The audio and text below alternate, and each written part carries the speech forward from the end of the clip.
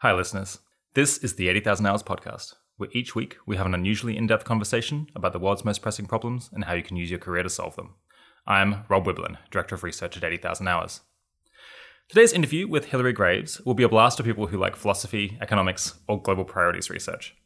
It's going to be especially useful to people who might want to do their own research into effective altruism at some point in the future.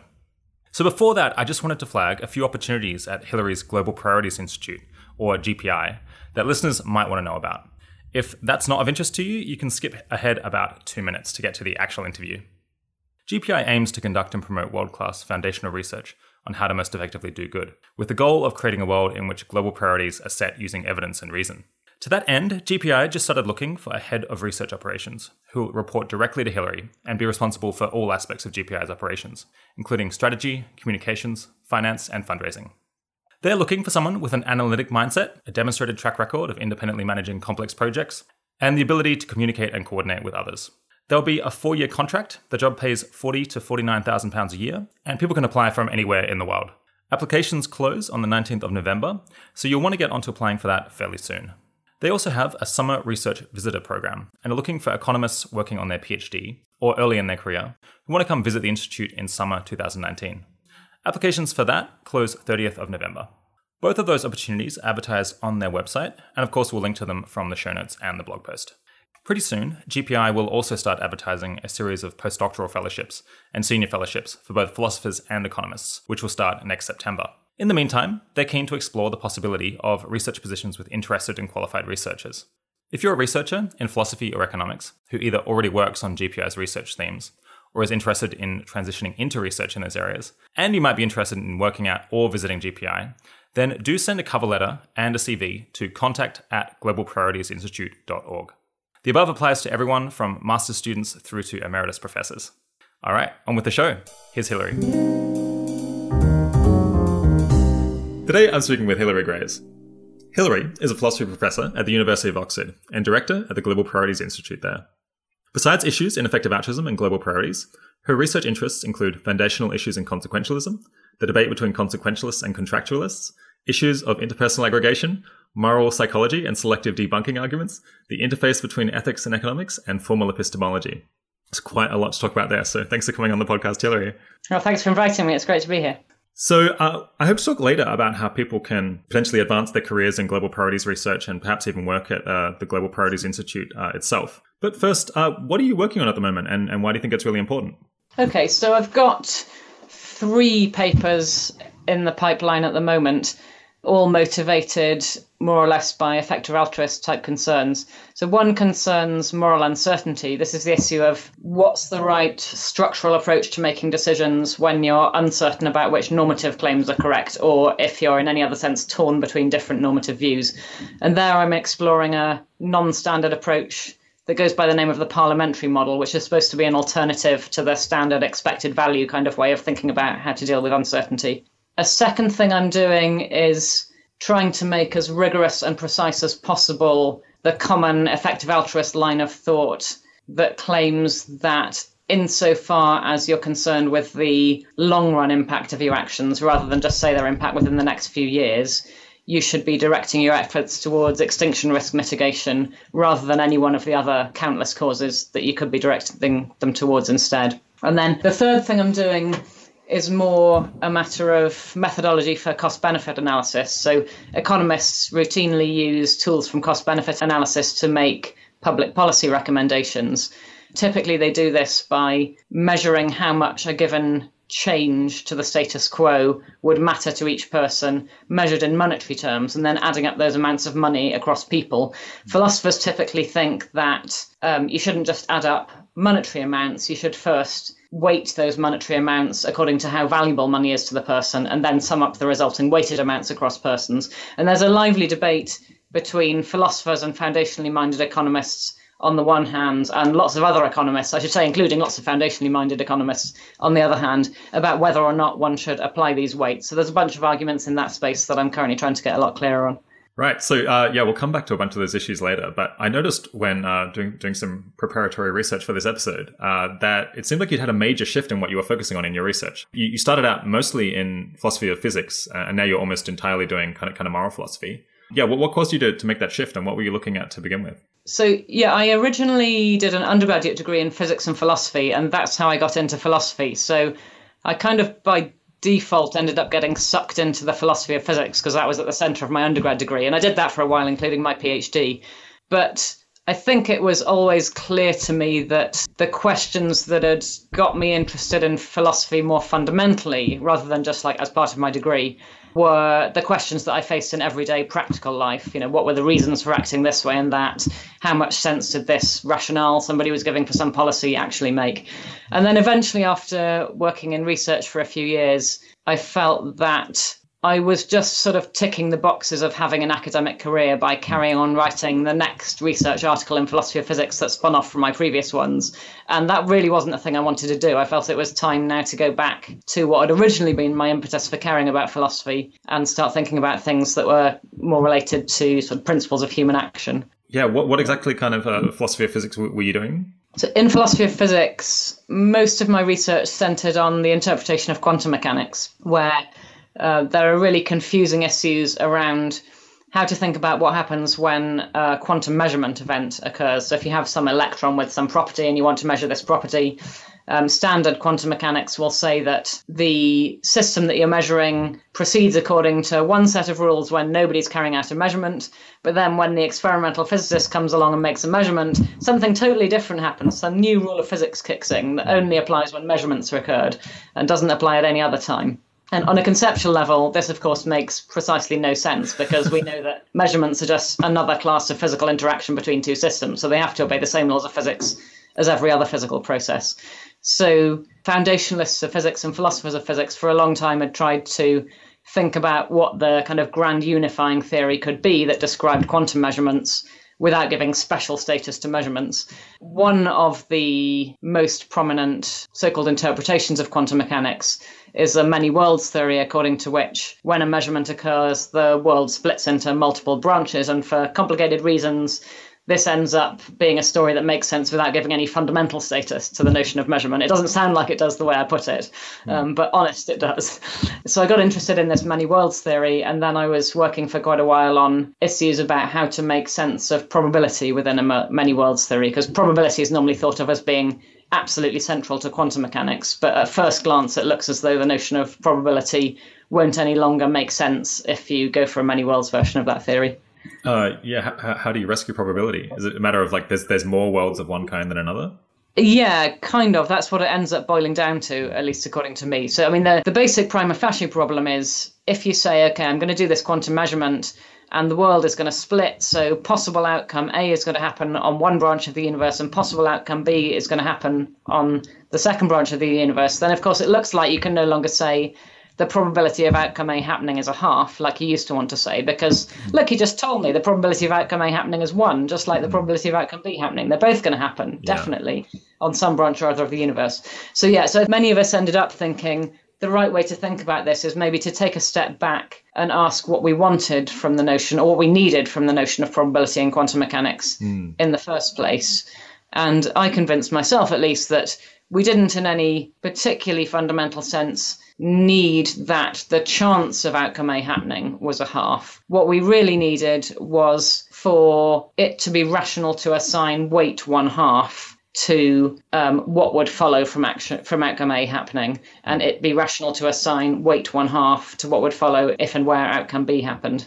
So if you have some measure over the set of here actual future branches of the universe, and in a specifiable sense, the outcome A branches total measure 1/2 and the outcome B branches total measure 1/2. Then we ended up arguing you've got everything you need from probability. This measure is enough, provided it plugs into decision theory in the right way. Yeah.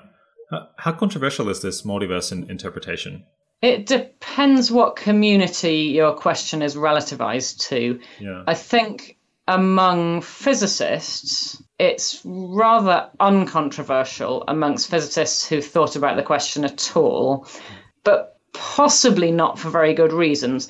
the thing that physicists get from many worlds quantum mechanics that they don't get from any of the other things that are on the menu as options for sort of foundationally coherent interpretation of quantum mechanics is that you don't have to change the existing equations of physics if you go for a many worlds interpretation. If you go for the other alternatives, so a so-called pilot wave theory or a dynamical collapse interpretation, you're actually changing the physics in measurable ways. So if you've been through physics undergrad and you've been through physics grad school and you've built a career based on working with the existing equations of physics, then you've got an obvious reason to kind of like it if you've got a coherent foundational story that's consistent with all that stuff. So there's that kind of maybe not epistemically very weighty reason for physicists to prefer the many worlds interpretation, and a lot of them are very happy to go along with that. If you're instead asking about philosophers of physics, then it's much more controversial and very much a minority view. Oh, right. What's kind of the argument for not thinking it's a multiverse? Well, one of them is that probability doesn't make sense, but like we said, it also doesn't seem very virtuous. Yeah. Right. Yeah. Yeah, I mean, you're asking the wrong person maybe for a sympathetic exposition of why people think this is a bad theory. Also, I've been somewhat out of this field for the last 10 years. So, back when I was working on this stuff, probability was one of the main bones of contention.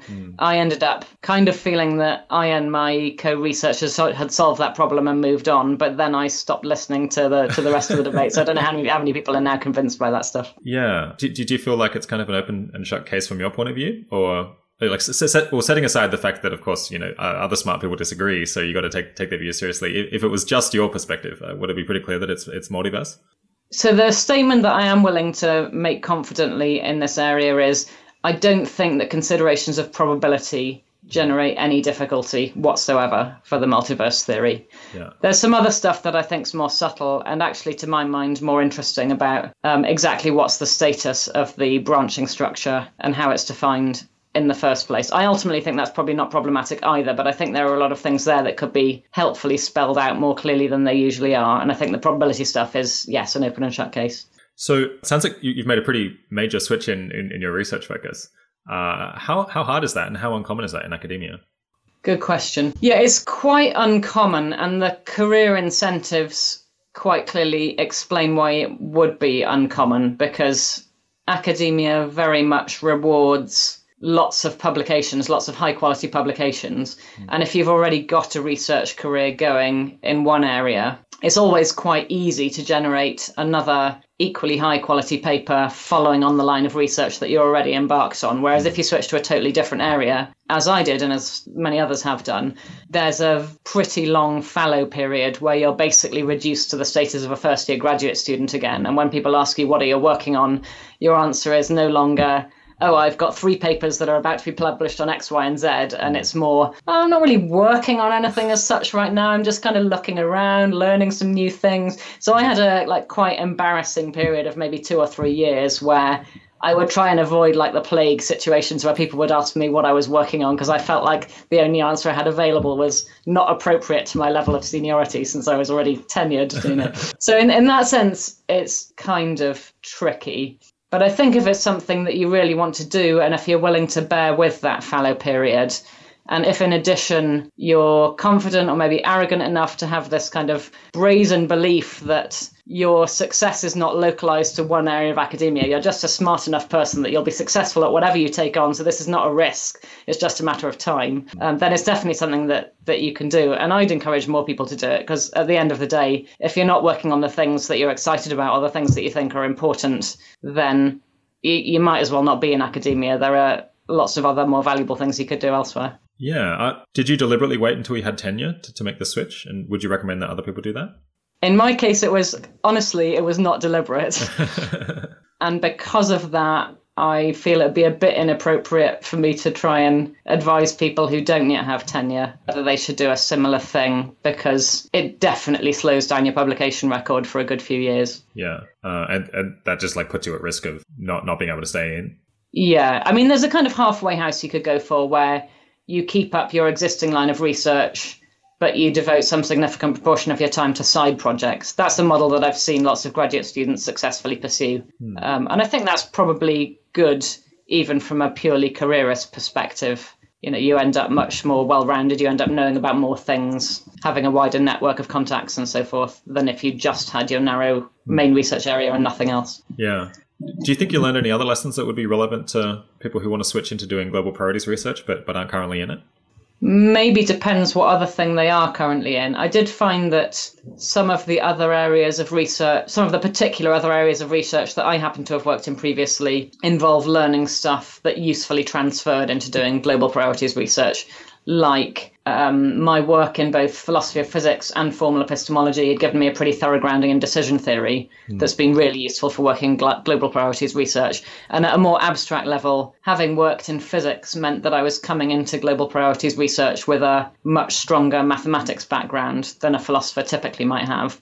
And one thing that's meant is that it's been much easier for me to dive into interdisciplinary work with economists than some other philosophers might find it. But these reasons are quite idiosyncratic to the particular things I did before. Yeah. I'd expect that you'd always find particular things from your other area of research that were useful. They'd just be different things, obviously, if you had a different previous background area. So, yeah, what is formal epistemology? So formal epistemology in practice more or less lines up with a Bayesian way of thinking about belief formation, where instead of thinking in terms of all-out belief, like I believe that it's raining or I believe that it's not raining, you talk instead about degrees of belief. So this is most natural in the case of things like weather forecasts, where it's very natural to think in probabilistic terms. If the question is not whether it's raining now, but whether it will rain tomorrow, weather forecasters typically won't say it will rain tomorrow or it won't rain tomorrow. They say the chance of it raining tomorrow is 30% or whatever.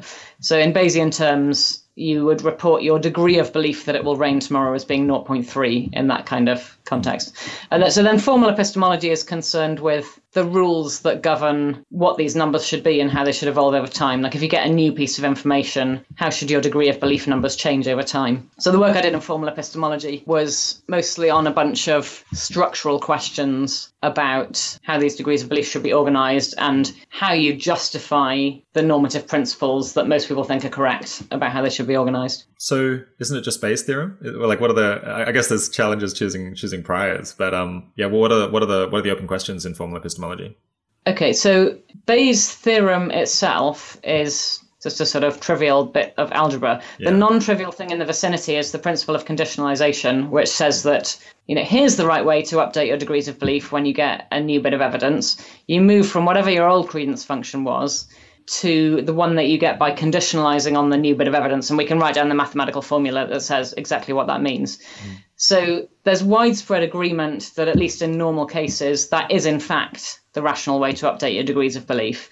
There's much less agreement about precisely why it's the rational way to update your degrees of belief. So yeah, we all get the sense that if somebody updates in a completely different way, they're weird, they're irrational, there's something wrong with them.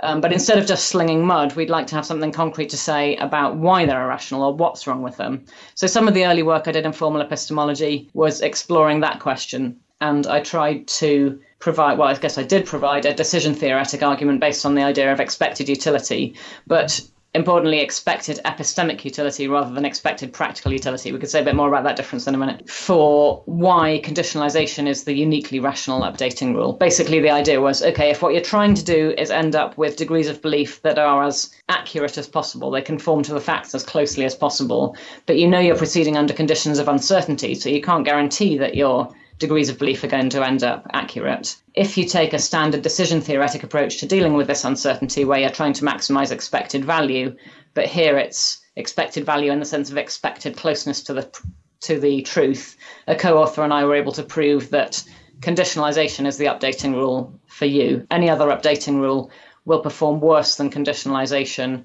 in expected epistemic value terms. Interesting. Okay. So normally you have decision theory that's trying to maximize expected value, where you might think about some moral value or prudential value, like getting the things you want. But here you've redefined the goal as maximizing some kind of epistemic expected value, which is having beliefs that are, or credences that are in correspondence with the world as much as possible, or whereas your errors are minimized. That's right. Yeah. So just to be clear, the claim is not that this should be your goal, that you should live your life in such a way as to maximize the degree of fit between your beliefs and the truth. That would be a crazy principle. The thought was more, actually what we have in play here are two different notions of rationality. There's something like practical or prudential rationality, which is the way we normally think about maximizing value. You just decide what the stuff is that you care about and you try to maximize the expected quantity of that thing. Yeah. That's the normal notion of rationality.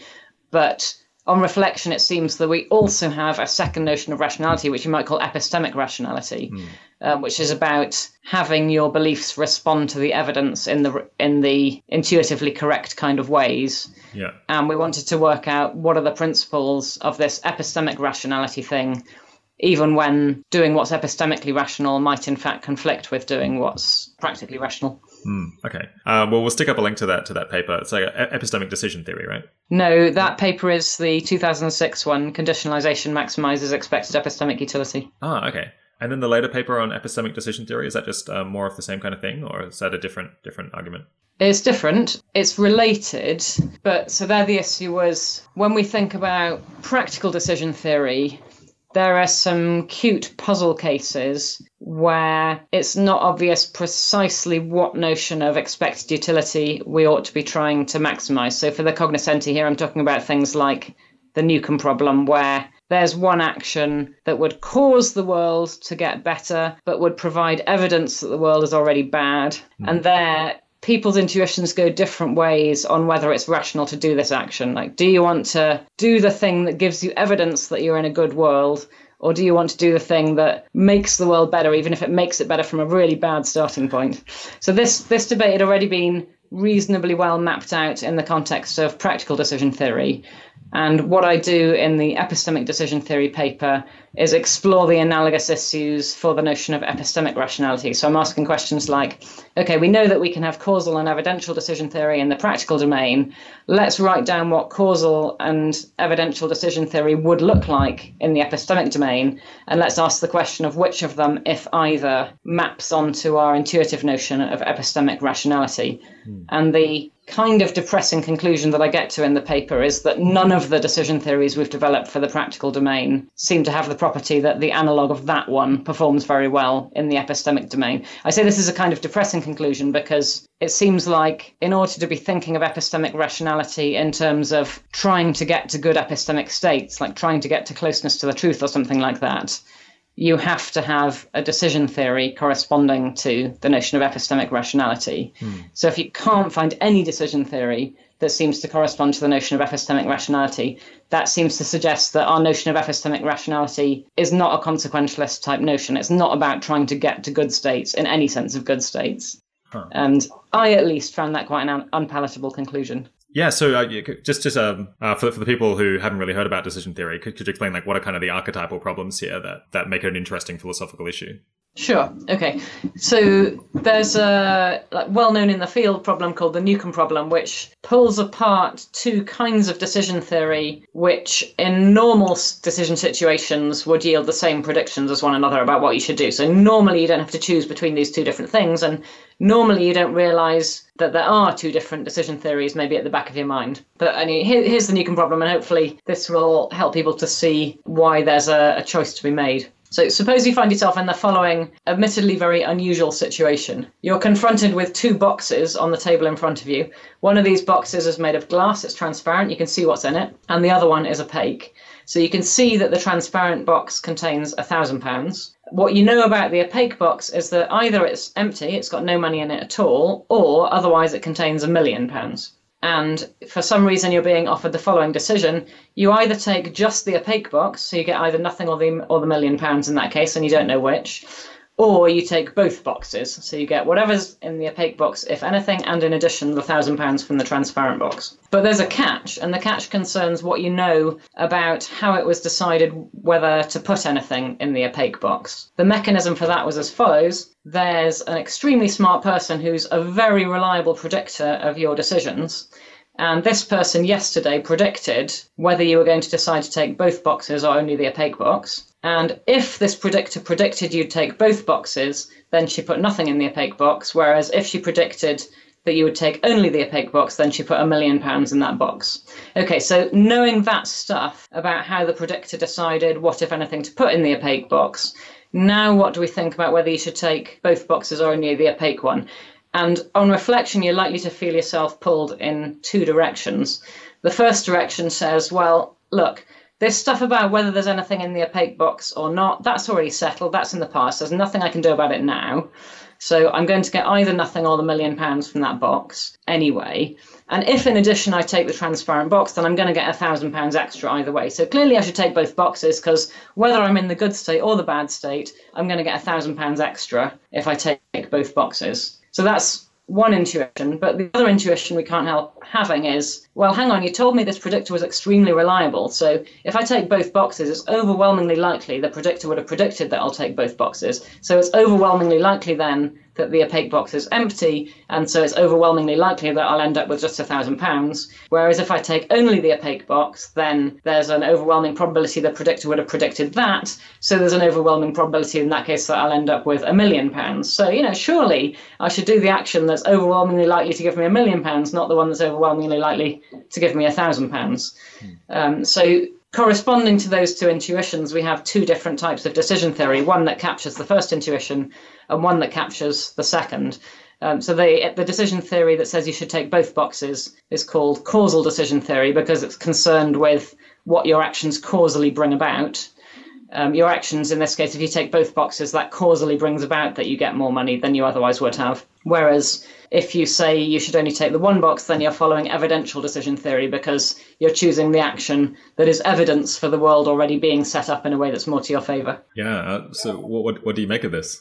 Well, I'm a causal decision theorist, and most people who've thought about this problem a lot, I think it's fair to say, a causal decision theorist. But that's by no means a universal thing. This problem remains controversial. So my kind of like amateurish attitude to this is like, well, causal decision theory seems like the right fundamental decision theory, but in particular circumstances, you might want to pre-commit yourself to follow a different decision theory on causal grounds, because like you'll get a higher reward if you follow that kind of process. Does that sound plausible? It's definitely plausible. I mean, pre-committing to follow decision theory X is not the same action as doing the thing that's recommended by decision theory X at some later time. So it's completely consistent to say that, like in the Newcomb problem, for example, if I knew that tomorrow I was going to face a Newcomb situation and I could pre-commit now to following evidential decision theory henceforth, and if in addition the predictor in this story is going to make their decision about what to put in the box after now, then definitely on causal decision theory grounds, it's rational for me to pre-commit to evidential decision theory. That's completely consistent.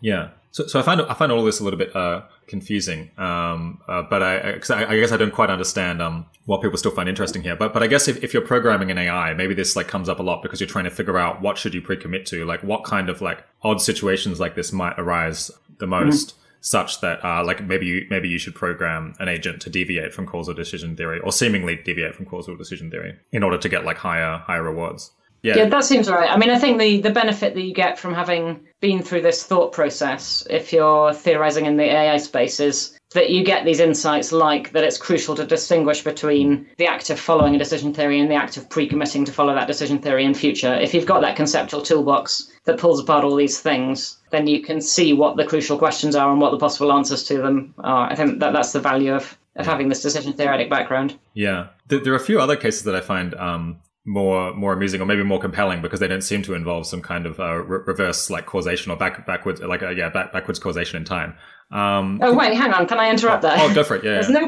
There's no backwards causation in this story. That's important. Yeah. I'm quite good at predicting your actions, for example. Like, I know you're going to drink coffee within the next 10 minutes. There's nothing sci-fi about being able to predict people's decisions. And by the way, you're probably now in a pretty good position to predict that I would 2-box if I face the Newcomb problem tomorrow. Yeah. You are very smart, but you didn't have to be very smart to be in a position to make that prediction. Yeah. So there's nothing like people often feel the Newcomb problem involves something massively science fictional, but it's really quite mundane actually. It's unusual, but it doesn't involve any special powers. Yeah. Okay. So I agree with that. Like on paper, it doesn't involve any backwards causation, but I guess I feel like it's messing with our intuitions because you have this sense that like your choice of which boxes to pick is going to like cause like somehow like backwards in time cause them to have put a different amount of money in the box. So I feel like that's part of why it seems so difficult is because it's like it's kind of building into it this intuition that you're causing that like you can affect like today like what happened yesterday. Do you see what I'm getting at? No. I guess if you totally disavow that, I just don't think that's a correct description of. I mean, maybe you're right as a matter of psychology that lots of people feel that's going on in the Newcomb problem. I just want to insist that it is not. It's not how it's actually set up. Yeah. Okay, yeah. But other ones where I feel you don't get that effect as much is the smoking lesion problem and also the psychopath button. Do you just want to explain those two quickly if you can? So the smoking lesion, I think, is structurally very similar to the Newcomb problem. It just puts different content in the story. So the idea here is there are two genetic types of people. One type of person has the smoking lesion and the other type of person does not have the smoking lesion. What the smoking lesion predisposes you to, if you have it, is two things. Firstly, it makes it more likely that you'll choose to smoke, and secondly, it makes it more likely that you'll get cancer. And in this story, smoking does not cause cancer, and you know all of this stuff. Your decision in that problem is whether or not to smoke. And there you could have the same two intuitions as the ones I described in the Newcomb problem. You could think, well, I should smoke because, look, either I've got the smoking lesion or not, and nothing I do is going to change that fact, and I happen to enjoy smoking, so it's just strictly better for me either way to smoke than not. That's the causal decision theorist intuition. Or here, the evidential decision theorist intuition would be, no, I really don't want to smoke because, look, if I smoke, then probably I've got this lesion. So it's and if I've my got life this lesion, expectancy. then probably I'll get cancer. So probably if I smoke, I'll get cancer, and that's bad, so I better not smoke. I think in that problem, to my intuition, the evidential decision theorist story sounds less intuitively plausible, but I'm not sure why that's the case. Yeah. It's funny because the idea is that smoking in this case doesn't, in fact, lower your life expectancy, but it lowers your expectancy of how long you're going to live. According to one notion of expectancy, yeah. Yeah. So in that case, you feel like it's just more straightforwardly intuitive to do the causal thing. That's my gut reaction to that case, yeah. I don't know how widely shared that is. Yeah, and the psychopath button? All right, so in the psychopath button case, imagine that there's a button in front of you, and what this button does, if you press it, is that it causes all psychopaths in the world to die. This may, by the way, include you if you turn out to be a psychopath, but you're not sure whether you're a psychopath or not. Your decision is whether or not to press this button, and your preferences are as follows. You'd really like to kill all the psychopaths in the world, provided you're not one of them, but you definitely don't want to kill all psychopaths in the world if you're one of them. That's the price that's too high to be worth paying by your lights. You currently have very low credence that you're a psychopath, but the catch is you have very high credence that only a psychopath would press this kind of button. Okay, so now your decision is whether to press this button or not. And the problem is that you seem to be kind of caught in a loop, right? So if you press the button, then probably you're a after updating on the fact that you decided to press the button, you have high credence that you're a psychopath.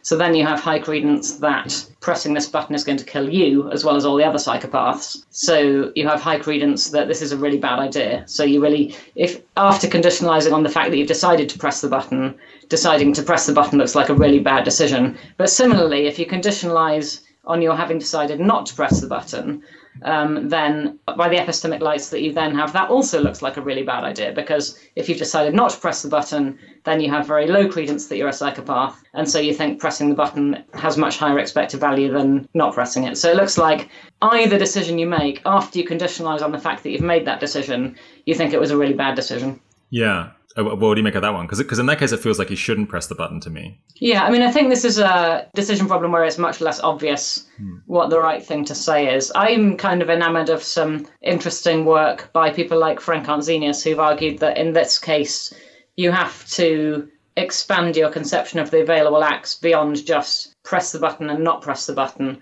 and admit some kind of mixture where the equilibrium can be do something that leads to pressing the button with probability 1/3 or something like that. So Arnzenius's work argues that once you've got those mixed acts in your space, you can find stable points where you continue to endorse the mixed act in question, even after having conditionalized on the fact that that's your plan. Interesting. So this is like where you pre-commit to some probability of doing it. Yeah, there are things that are deeply unsatisfying about that route, but I'm not sure the alternatives are very much better. I think we're now into the space of interesting open problems in decision theory. So what is the cutting edge here? And are there kind of other decision theories besides kind of causal decision theory or evidential decision theory that you think have something to going for them? Yeah, there's a few others. So Rafe Wedgwood, used to be one of my colleagues at Oxford, developed a decision theory called benchmark decision theory, which is supposed to be a competitor to both causal and evidential decision theory. The paper by Frank Arnzenius I just alluded to explores what he calls deliberational variants on existing decision theories in response to cases like the psychopath button. So these are like formalizations of what the decision theory looks like in this richer space of mixed acts. And then, as many of your listeners will know, like in the space of AI research, people have been throwing around terms like functional decision theory and timeless decision theory and updateless decision theory. I think it's a lot less clear exactly what these putative alternatives are supposed to be. Like the literature on those kind of decision theories hasn't been written up with the level of precision and rigor that characterizes the discussion of causal and evidential decision theory. So it's a little bit unclear, at least to my lights, whether there's genuinely a competitive decision theory on the table there or just some intriguing ideas that might one day in the future lead to a rigorous alternative. Okay, cool. Well, hopefully at some point in the future we might do a whole episode on just on decision theory, where we can really dive into the pros and cons of each of those. But just to back up, so you were trying to then like draw an analogy between these decision theories and epistemic decision theory, and then you found that you couldn't make it work. Is that right? So I think the following thing is the case. For any decision theory you can write down in the practical case, you can write down a structurally analogous decision theory in the epistemic case. However, there's no guarantee that the assessments of whether such and such a decision theory fits our intuitions about what's rational. There's no guarantee that those assessments are going to be the same in the practical and the epistemic case. So it could, for example, be that when we're thinking about practical rationality, our intuitions scream out that causal decision theory is the right approach. But when we're thinking about epistemic rationality, our intuitions scream out that somebody who updates their beliefs according to causal epistemic decision theory is behaving in a way that's wildly epistemically irrational. Like there can be that kind of difference. Yeah. So there's the same menu of decision theory options on the table in both cases, but the plausibilities of the decision theories might not match. And what I was worried about and maybe concluded in the epistemic case is that all the decision theories you can write down by writing down the structural analogue of all the existing ones in the practical domain. When you write down the analogues in the epistemic domain, none of them does a very good job of matching what seem to be our intuitions about how the intuitive notion of epistemic rationality works. Yeah. So then I just got very puzzled about what our intuitive notion of epistemic rationality was up to and why and how we had a notion of rationality that behaved in that way and that kind of thing. Is there an intuitive explanation of what goes wrong with just causal epistemic decision theory? Okay, so here's a puzzle case that I think shows that a causal epistemic decision theory fails to match the way most people's intuitions behave about what's actually epistemically rational versus not. So suppose you're going for a walk and you can see clearly in front of you a child playing on the grass. And suppose you know that just around the corner in, let's say, some kind of playhouse, there are 10 further children. Each of these additional children might or might not come out to join the first one on the grass in a minute. Suppose, though, now this example is science fictional, so you have to bear with that. Sure. Suppose these 10 further children who are currently around the corner are able to read your mind, and the way they're going to decide whether or not to come out and play in a minute depends on what beliefs you yourself decide to form now. So one thing you have to decide now about what degrees of belief to form is, what's your degree of belief that there is now a child in front of you playing on the grass? So recall the setup. The setup specified that there is one there. You can see her. She's definitely there. So our intuitive notion of epistemic rationality, I take it, entails that it's epistemically rational. You're epistemically required to have degree of belief 1, basically, or very close to it, that there's currently a child in front of you. But like in all these cases, there's going to be a catch. The catch here is that if you form degree of belief 1, as arguably you should, or something very close to it, that there's a child in front of you now, then what each of these 10 additional children are going to do is they're going to flip a coin, and they'll come out to play if their coin lands heads, they'll stay inside and not come out if their coin lands tails. Whereas if you formed a degree of belief 0 that there's a child in front of you now, then each of these additional 10 ones will definitely come out to play. And suppose that you know all this stuff about the setup. Then it looks as though causal epistemic decision theory is going to tell you the rational thing to do is to have degree of belief 0 that there's a child in front of you now, despite the fact that you can see that there in fact is one. And the reason is, the way this scenario has been set up, the way I stipulated it, if you form degree of belief 0 that there's a child in front of you now, then you know with probability 1 there are going to be 10 more children there in a minute. And so you can safely form degree of belief 1 in all those other children being there in a minute's time. So when we assess your epistemic state overall, yeah, you get some negative points in accuracy terms for your belief about the first child, but you're guaranteed to get full marks regarding your epistemic state about those 10 other children. Whereas if you do the intuitively epistemically rational thing and you have degree of belief 1 that there's a child in front of you now, then it's a matter of randomness for each of the other 10 children, whether they come out or not. So the best you can do is kind of hedge your bets and have degree of belief half for either of the other 10 children. But you know you're not going to get very good epistemic marks for that, because whether they come out to play or not, you only get half marks. So when we assess your overall epistemic state, it's going to be better in the case where you do the intuitively irrational thing than the case where you do the intuitively rational thing. But causal epistemic decision theory, it seems, is committed to assessing your belief state in this global kind of way. What you wanted to maximize, I take it, was the total accuracy, the total degree of fit between your beliefs about everything and the truth. So we've got a kind of mismatch that at least I couldn't see any way of erasing by any remotely minor tweak to causal epistemic decision theory. So it boils down to, if you form a false belief now, like a small false belief, then the world will become easier to predict. And so you'll be able to forecast what's going on, or have like more accurate beliefs in the future. So you like pay a small cost now for more accurate beliefs in the future. Whereas like if you believe the true thing now, which like in some sense seems to be the rational thing to do, then you'll do worse later on because the world's become more chaotic.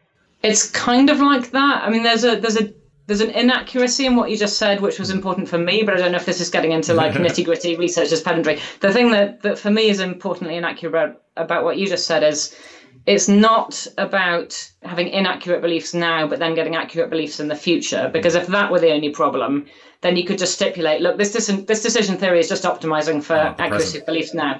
But so actually what you're having to decide now is both things. So you have to decide now, what's your degree of belief now that there's a child in front of you? And also, what's your degree of belief now about whether there will be further children there in a minute? So all the questions are about your beliefs now. And that's why there's no kind of easy block to making the trade-off that seems intuitively problematic. Yeah. So are you still working on this epistemic decision theory stuff, or have you kind of moved on? No. This is a paper from about 5 years ago, and I've since moved much more in the direction of papers that are more directly related to effective altruism, global priorities type concerns. Okay, yeah. Is anyone carrying the torch forward? I mean, do you think it matters very much? I mean, I think it matters in the same way that this more abstract theoretical research ever matters. And I just tell the standard boring story about how and why that does matter. Like, you know, these abstract domains of inquiry generate insights. Every now and then those insights turn out to be practically relevant in surprising ways. You can't forecast them, but experience shows there are lots of them. Like, you can tell that kind of story, and I think it applies here as well as it does everywhere else. I don't think there's anything unusually practically relevant about this domain compared to other domains of abstract theoretical inquiry. Yeah. If I did, I might still be working on it. Yeah. This is maybe a bit of a diversion, but what do you think of that kind of academics plea that whatever they're looking into, who can say how it will be useful? So kind of all basic research is useful, and they should just do whatever they're most interested in. I think it is implausible if it's supposed to be an answer to the question, what's the thing you could do with your life that has the highest expected value? But I think it is right as an answer to a question like, why is this of some value? Yeah, why should the public fund this at all? Or that kind of question. Yeah, do you have a view on whether we should be doing kind of more of this kind of basic exploratory research where the value isn't clear, or more applied research where the value is very clear, but perhaps like the upper tail is more cut off? Yeah, I mean, it depends partly on who we is. So and one interpretation of your question would be, do I think the effective altruist community should be doing more basic research? And there I think the answer is definitely yes. And that's why the Global Priorities Institute exists. That's kind of our one way of describing at the most basic level what we take our brief to be is take issues that are interesting and important by effective altruist lights and submit them to the kind of critical scrutiny and intellectual rigor that's characteristic of academia, rather than just writing them up on effective altruist blogs and not getting them into the academic literature, or not doing the thing where you spend 1 year perfecting one footnote to work out exactly how it's meant to go. Like, we tend to do more that last kind of thing. Yeah. Okay, well, let's push on and talk about the kind of research that you're doing now. Yeah, what are the main topics that you're looking into and that GPI is looking into, or at least that you have been looking into over the last few years? Sure. So GPI has existed for maybe a year. It's officially existed for a bit less than that, but that's roughly the timescale on which we've had people working more or less full time on GPI issues. And the first thing we did was draw up a monstrous research agenda where we initially tried to write down every topic we can think of where we thought there was scope for somebody to write an academic research article making rigorous either an existing current of thought in the effective altruist community where effective altruists have kind of decided what they think they believe, but the argument hasn't been made fully rigorous, or there's an interesting open question where effective altruists really don't know and don't even think they know what the answer is, but it seems plausible that the tools of various academic disciplines, and we're especially interested in philosophy and economics, might be brought to bear to give some guidance on what's a more versus a less plausible answer to this practically important question. So through that lens, we ended up with something like a 50-page document of possible research topics. So clearly we had to prioritize within that.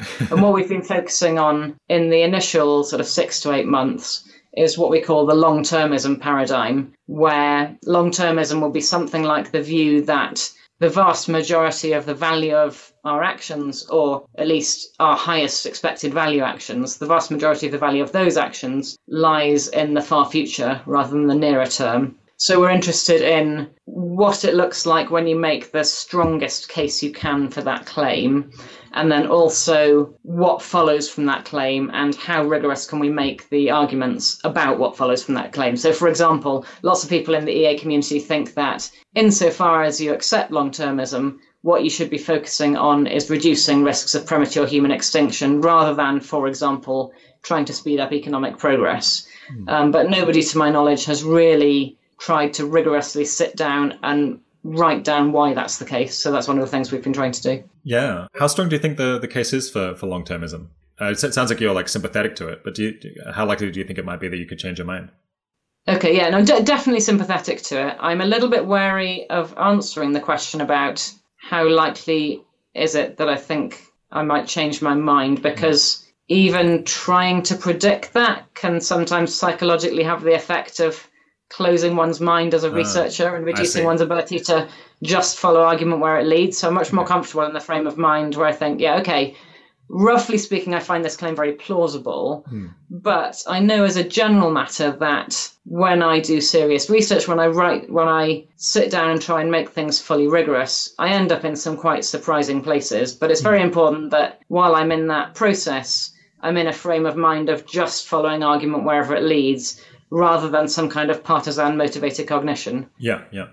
So yeah, I think it's extremely likely that I'll change my mind on many aspects of how to think about the problem. I don't really know how to predict what's the probability I'd change my mind on the eventual conclusion. Sure. Yeah. So I guess what are the main controversies here? What are maybe the weakest points that people kind of push on if they're wanting to question long-termism? Okay, so one thing that's controversial is how to think about discounting future welfare. So it's very common in economic analyses of policy recommendations, for example, to at least discount future goods. And that's very clearly also the right thing to do, by the way, because if you think that people are going to be richer in the future, then a marginal unit of concrete material goods has less value in the future than it does today, just because of considerations of diminishing marginal utility. If you think people are going to be poorer in the future, then the reverse is true. So you should either positively or negatively discount future goods relative to present ones. That's pretty uncontroversial. What's controversial is whether you should treat welfare in the future as having different weight from welfare in the present. Moral philosophers are more or less unanimous on the view that you should not discount future welfare. And that's an important input into the case for long-termism, because if you think you should discount future welfare at, say, an exponential rate going forwards in time, then even a very small discount rate is going to dramatically suppress the value of possible future welfare we can get summed across all generations. So you don't get the kind of overwhelming importance of the far future picture that you get if you have a zero discount rate on future welfare.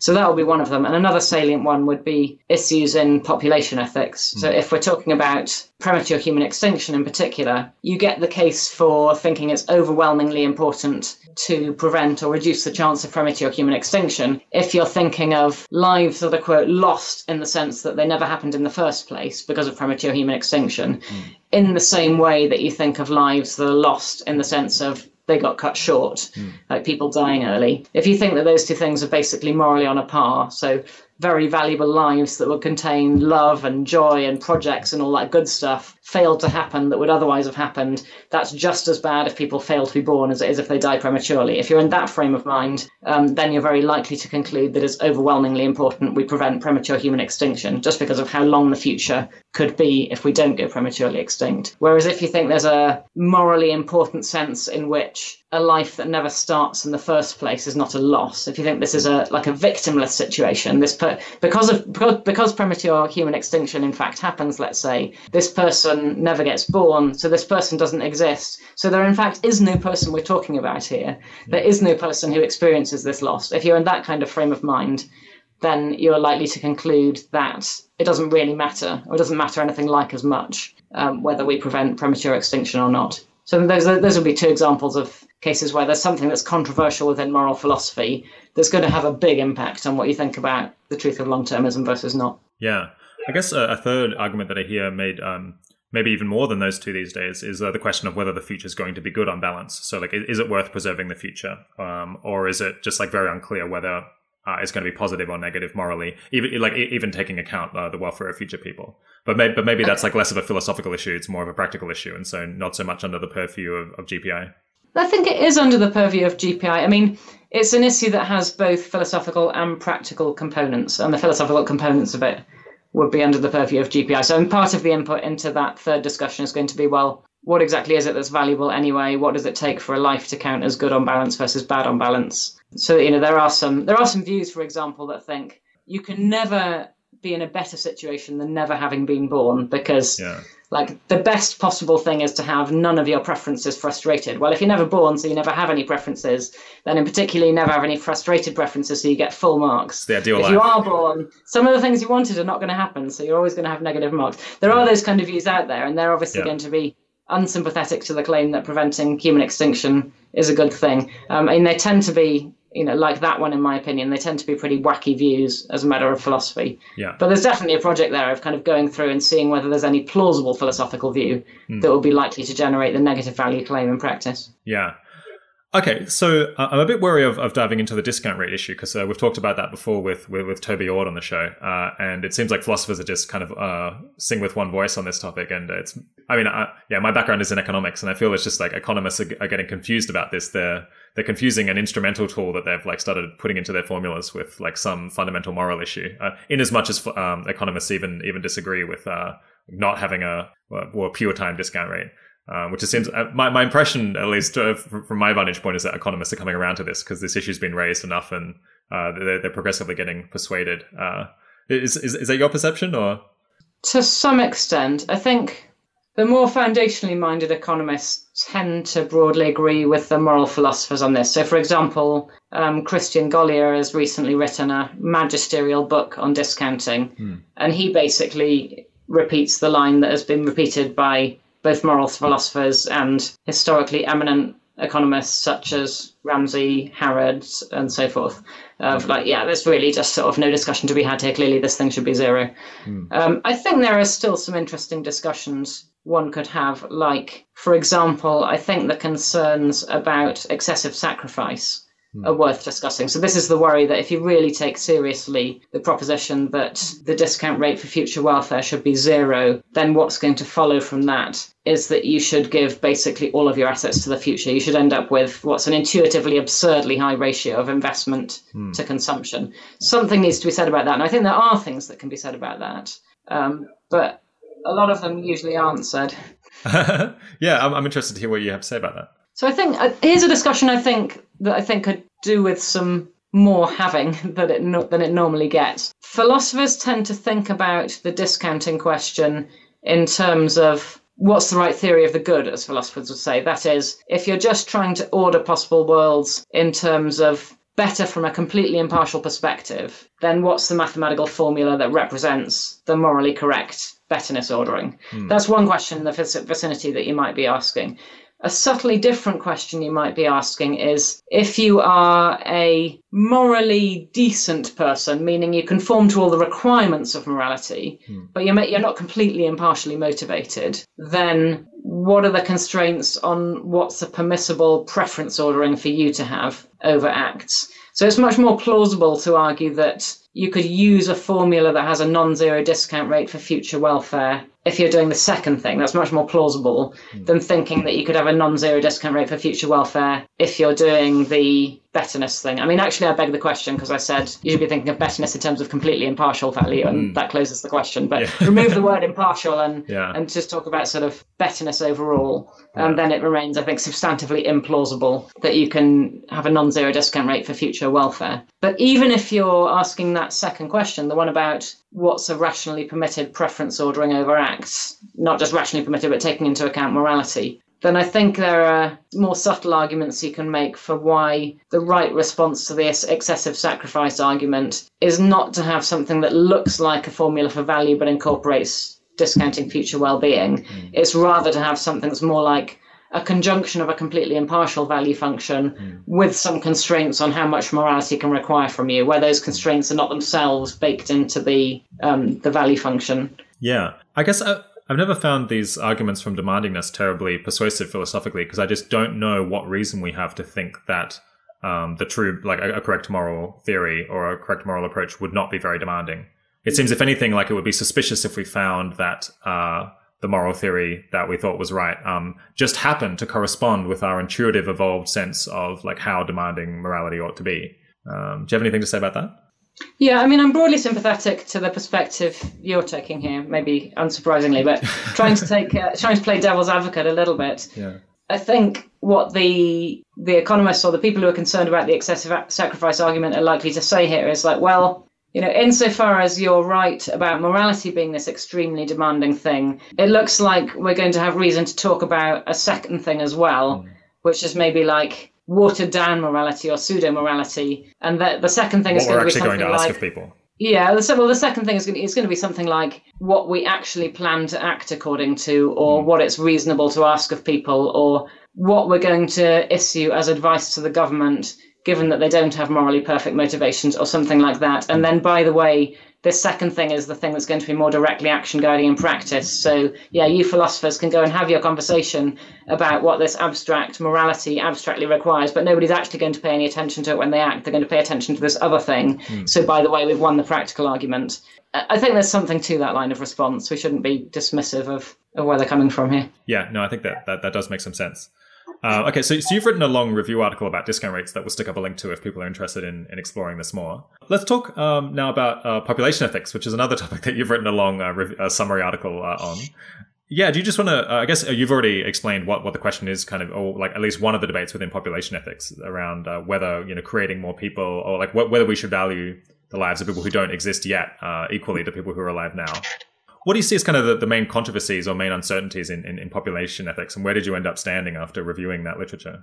Sure. Okay. So in slightly more rigorous terms than the way I presented it a minute ago, the basic question for me in population ethics is, if you're trying to compare states of affairs that differ from one another over the number of people who ever get to exist, for example, a scenario where humanity gets to exist for another billion years versus a scenario where it goes extinct in 100 years' time, what's the right ordering of those possible worlds relative to one another in terms of better and worse? So when you first ask this question, the two maybe most obvious answers people might give are, first one, so-called total utilitarianism. Well, the thing we're trying to maximize here is total welfare summed over all people. So among other things being equal, the more people, the better, provided they have positive well-being, like they have lives that are worth living. So that's the first option, total utilitarianism. In the variable population context, that comes radically apart from a second way of ordering these worlds, which you might call average utilitarianism, where the quantity you're trying to maximize is not total welfare added up across all people, but average welfare summed across all people. So you can see these come apart because in a scenario where, for example, you have to pay some significant cost now in order to make it the case that humanity survives for longer, in at least some variants of that scenario, the average utilitarian is going to say, no, this is not a cost worth paying. You drag the average down too much. Whereas the total utilitarian is very likely to say basically any cost you come up with is going to be worth paying if it means we get to extend the future of humanity by far enough. So that's the basic question. I mean, when you dig into the details of those theories, you come up with scenarios where total utilitarianism gives a betterness verdict that strikes most people as radically counterintuitive. But then you can also come up with other scenarios where average utilitarianism generates a verdict that most people regard as radically counterintuitive. But furthermore, every other alternative theory you try to write down, so maybe it's not total, maybe it's not average, maybe it's something else. I've got this other great theory 3. It turns out that theory 3 is also going to have some radically counterintuitive conclusions. So the history of population ethics over the last 30 years has been roughly, first people try to find a theory that has no counterintuitive conclusions. Then they realize that this provably can't be done. So we now have so-called impossibility theorems, where people write down a list of intuitive desiderata, like I want my ideal theory to have the following 6 features. And then you have a mathematical theorem showing that there is no theory. In mathematical space, there is no theory that has all of these features. So we now understand that population axiology is a case of choosing your poison. You have to decide of your initial intuitive desiderata which one you're least unwilling to give up. And then that will guide your choice of theory. I think you asked me which my favorite theory was at the end of the day. It's total utilitarianism. Yeah, me too. But maybe you could describe kind of the different poison pills that you might consider taking. What are some other like semi-plausible theories? Okay, those are 2 different questions, I think. Let me answer the first one. All right, different poison pills. So if you accept total utilitarianism, then you're committed to the so-called repugnant conclusion. This is, of course, a totally question-begging name. Many people think this conclusion isn't repugnant, but whatever. Anyway, here's the thing you're committed to. Consider any state of affairs you like and imagine it to be as good as you like. So you can imagine there existing any number of people and you can imagine their lives being arbitrarily good. Call that state of affairs A. Write down the amount of total welfare that you get in state of affairs A. Now I can easily come up with an alternative, at least metaphysically possible state of affairs, usually gets called Z in the literature, so let's call it Z, which has the following 2 features. Feature 1, nobody has a life that contains more than 0.00001 units of welfare. So everybody has a life that's barely worth living, as we say. But the second feature is that state of affairs Z has higher total welfare than state of affairs A. Clearly, I can easily generate a state of affairs that has these 2 features just by making the population in Z large enough. So if Z has 10 trillion, etc. people, by iterating the trillions, I can eventually make the total welfare of Z larger than whatever you said the total welfare of A was. Okay, so here we have a situation where you imagined what you thought of as being an extremely good state of affairs A, and I've generated one that according to total utilitarianism is better, but in which no individual has a life that's more than barely worth living. Most people find this conclusion repugnant, so most people take this to be very strong evidence against the truth of total utilitarianism. Not everybody, but at least for most people, that's their initial reaction. Okay, so suppose you're convinced by that. Suppose you decide, right, total utilitarianism can't be true then. Where else might you look? Well, you might try average utilitarianism, but that just commits you to a different poison. So suppose now you have 2 states of affairs, let's call them this time A and B, and suppose that there's some set of people that exist in both A and in B. So there's a common subpopulation, that is to say, and suppose that for these people, life is exactly as good in B as it is in A. There's nothing at stake for this subpopulation in the decision between A and B. What's the difference between A and B? Well, the difference is in what you add to this common subpopulation. For state of affairs A, you add a large number of people who have lives that are worth living. They're positive welfare lives, but they're a lot less good than the lives of the common subpopulation.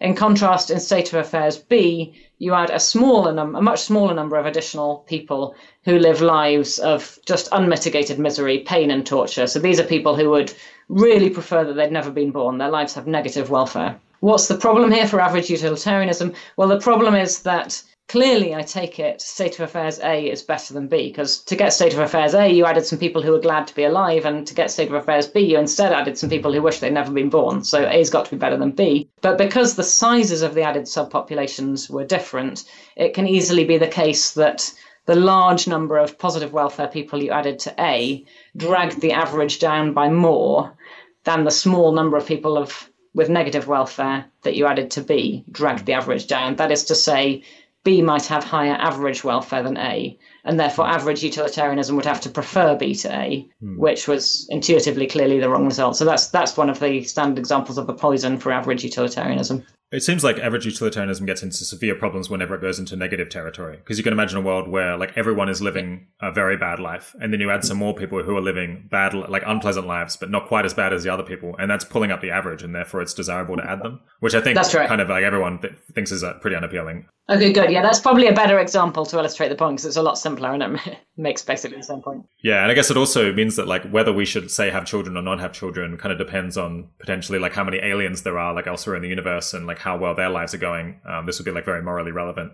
That's right. And also it depends on how things went in the distant past. Yeah. So are there like variations on average utilitarianism that try to rescue it from these problems?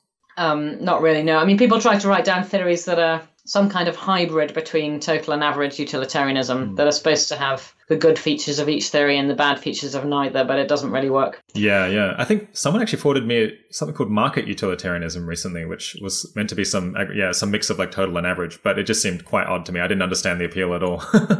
Okay. Yeah, I think it was non-population. Yeah, no, I think it was non-population ethicists working on this. Anyway, okay, so total is unappealing to like quite a lot of people, and average seems to have like maybe even more severe problems. So what other options are there?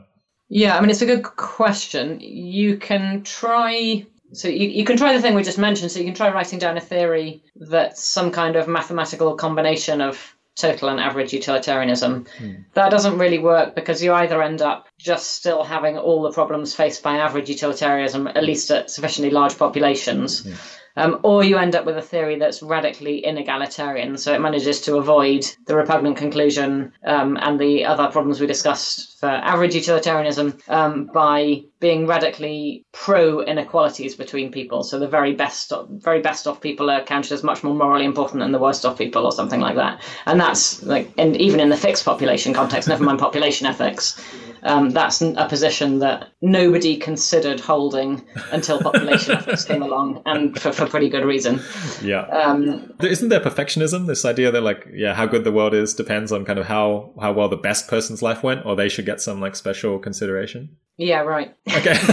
Yeah, no, I don't find that appealing either. It's interesting. I imagine that it's like people whose lives are going very well who advocate for that. But yeah, so I thought you might say that there's attempts to make the person-affecting view more palatable. Yeah, I was going to say that thing next. Yeah, okay. So let's talk about person-affecting views. Okay, all right. So person-affecting views try to make rigorous sense of the idea that bringing an extra person into existence is neither good nor bad for that person. And furthermore, some principle like the following is true. If state of affairs B is better than A, then it must be better than A for at least one person. So in this kind of view, if A and B just differ by the addition of extra people, so say there's a common subpopulation, and then in B you've added some people who don't exist in A, then even if these extra people have positive welfare, a person-affecting theorist will say, well, B can't be better than A if the welfare of the common subpopulation is the same in A and B, because these extra people that you've added in B don't count as having been benefited by being brought into existence. B isn't better than A for them, according to somebody who's thinking in the spirit of person-affecting theory. The problem with this project is just that when you actually try to write down what's the ordering of states of affairs in a variable population context that the person-affecting theorist is trying to advocate, it's really hard to do it in a way that doesn't run into either inconsistency in the sense of, say, cycles, like you can go around in a circle, A is better than B is better than C is better than A, or you end up committed to massive incomparability. So some versions of person-affecting theory will say things like, if A and B have different numbers of people in them, so say in A, precisely 1,000 billion people are ever born, and in B, precisely 1,000 billion and one people are ever born, then one version of person-affecting theory would say that A and B are incomparable in terms of betterness. That is, it's not the case that A is better than B, it's not the case that B is better than A, and it's also not the case that they're equally good. They just can't be compared. So you can go for a theory that says that, but then that's, of course, really implausible if we add that in A, everybody has lives of bliss, and in B, everybody has lives of torture. Then, clearly we don't want that much incomparability. So there are some interesting sounding ideas that have the person affecting label attached to them, but it's very unclear what the theory is there. And whenever somebody actually tries to write down a theory matching person affecting ideas, it turns out to look crazy for one or another reason. Yeah. Is there any way of making intuitive why these theories either produce incomparability or contradictions or like very odd results?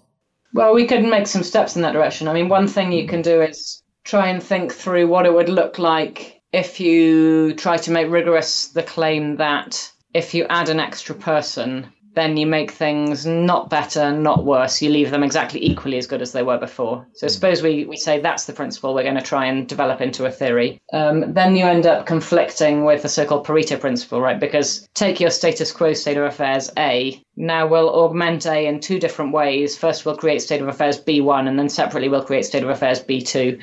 We create B1 by adding a person who has welfare level, say 100, and we create B2 by adding a person who has a lower welfare level, let's say 50. But in both of these, in both B1 and B2, everybody who already exists in an A has the same welfare level that they had in A. So in particular, B1 and B2 agree with one another on the welfare of everybody except the additional person.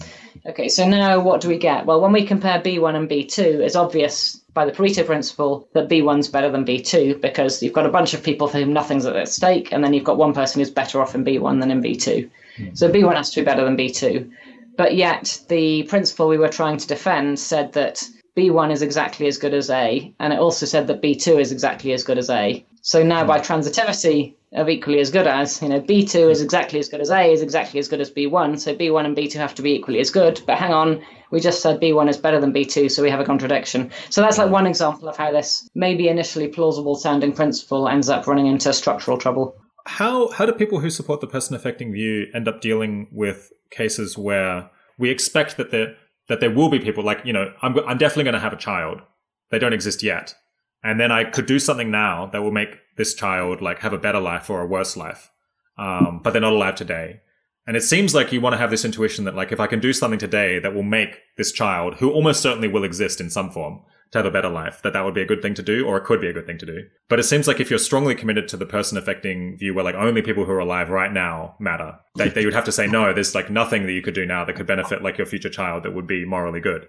Okay, good. So that question highlights the fact that there's another dimension on which you've got a choice point of how you make the person affecting view precise. So you're interpreting it to mean only people who are alive today have moral importance, and therefore there's nothing that I should do motivated by making things better for my future child.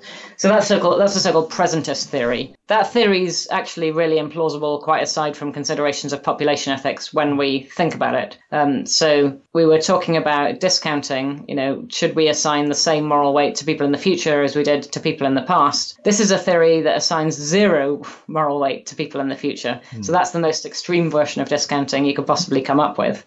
That kind of theory is going to generate conclusions that are intuitively completely crazy, because it's going to say things like, if you can bury toxic waste in one of 2 ways, one of which will be completely unproblematic in 1,000 years' time, and one of which will condemn everyone to lives of pain and torture in 1,000 years' time. Yeah, there's nothing to choose. It doesn't matter. These people have no moral importance. Do whatever you like. That's, I take it, completely crazy. If it's costless for us, at least, then there's an extremely strong case for doing the thing that's safe. So that's on maybe a more intuitive level why a presentist version of person affecting theory is not plausible. You might try and rescue the theory by dropping the presentism bit of it. So you might say, look, I never meant to say that it's only presently existing people that have moral importance. I meant to say something like, it's only people who are going to exist regardless of which decision I make that have moral importance. So if you're in a decision situation where whether or not this person exists depends on which decision I make now, in that situation you might say, the interests of this person don't plug into the algorithm for how I should make my decision.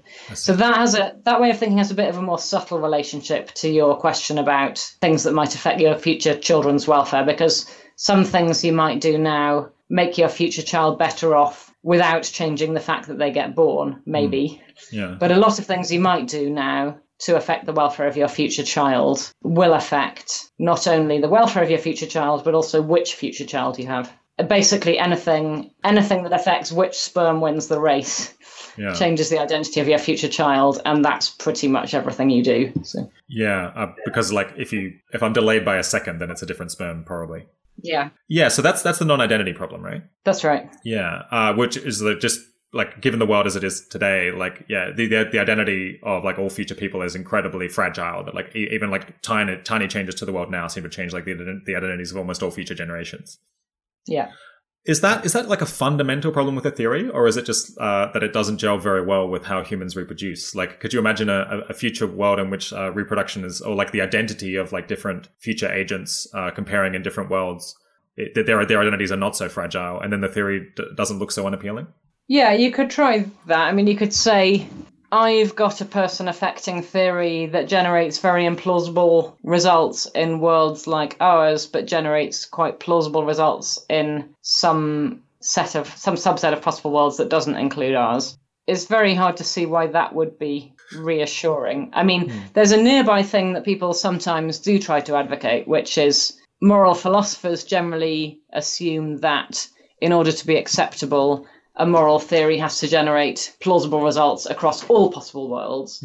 And some people want to push back on that and say, no, it's enough if my theory generates plausible results in the actual world and in worlds that are like reasonably practically obtainable by things we could do in the actual world. So I think there's a sensible discussion to be had about whether that kind of restriction is satisfying. But a restriction to a subset of possible worlds that does not include the actual world is, I take it, not really going to help any theory. Yeah. I guess the non-identity problem does seem to be a deal breaker, I imagine, or like it's not consistent with the intuitions of people who wanted to put forward the person affecting view to begin with. But I guess I feel slightly dishonest pushing that, because I don't think that is the reason that I would reject it. Because I mean, imagine that they tried to rescue it by saying, well, it's like, it's your child in either case. So it's like, it's close enough. Like, even though they kind of will be different people because they're different sperm, like produce them. I'm going to say that like still in these two situations, they count as the same person. And so you can compare. Actually, do people try doing that? Yes. Yeah. So more plausible versions of person affecting view, including some very good recent work, do pursue that kind of line. And I think the result there is a much more plausible version of a theory. What do you make of these like new attempts to kind of rescue person affecting views by having like a perhaps like more looser sense of identity?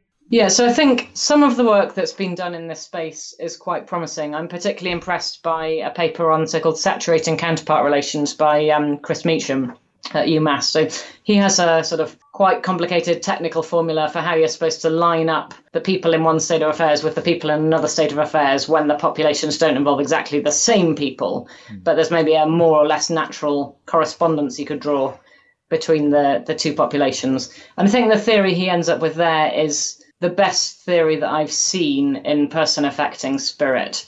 I'm not quite sure what to make of it in terms of overall assessment. I think what he ends up saying at the end of the paper is, look, I myself am not really convinced this is a very good theory. I'm just claiming it's the best person affecting theory that there is. And I think I'd share that assessment.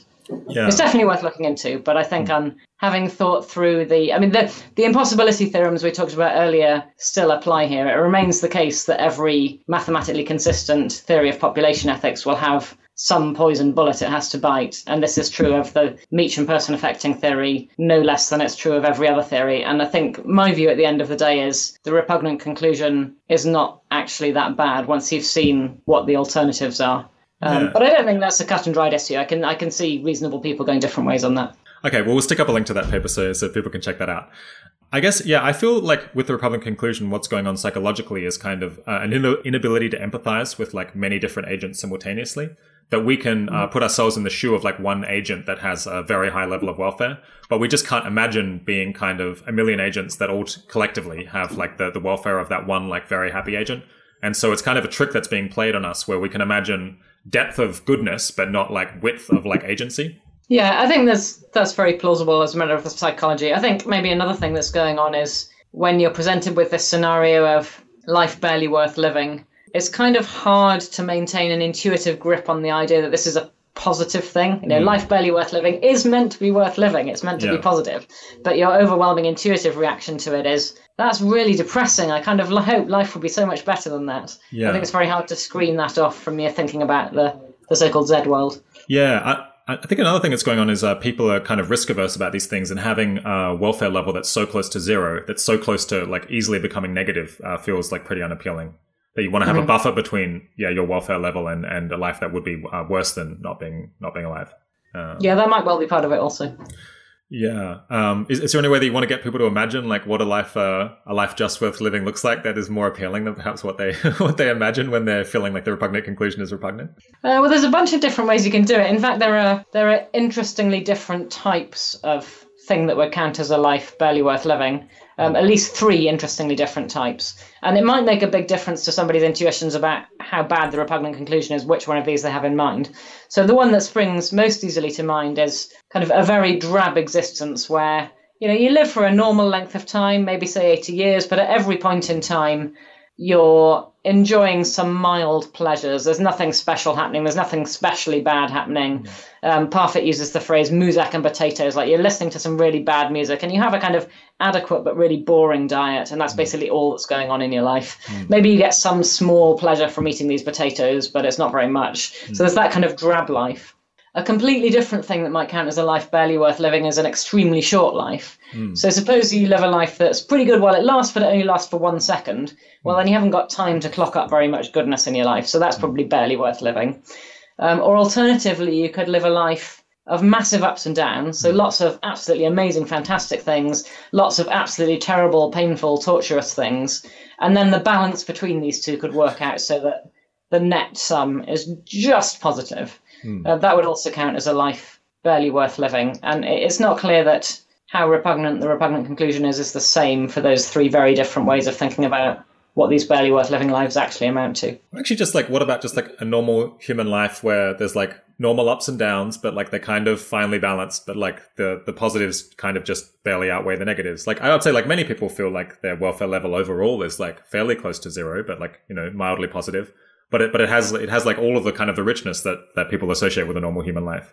Yeah. Okay, yeah. So, I mean, maybe you're suggesting, like, actually quite a lot of us are in a predicament that's pretty much that third one, I'd suggest. I just think feel those people are maybe not giving the positives their due. I mean, it's maybe a matter of temperament how you assess that. Yeah. No, I just think once you start talking about like, torture in your life, then I think like it brings in kind of other moral intuitions about like how very bad experiences might be very hard to outweigh. Right. But then that's a fair comment. But then just like a normal human life. I mean, I think like many people probably have like very high welfare, but some people are going to be negative and some people are going to be close to 0 on this kind of consequentialist view.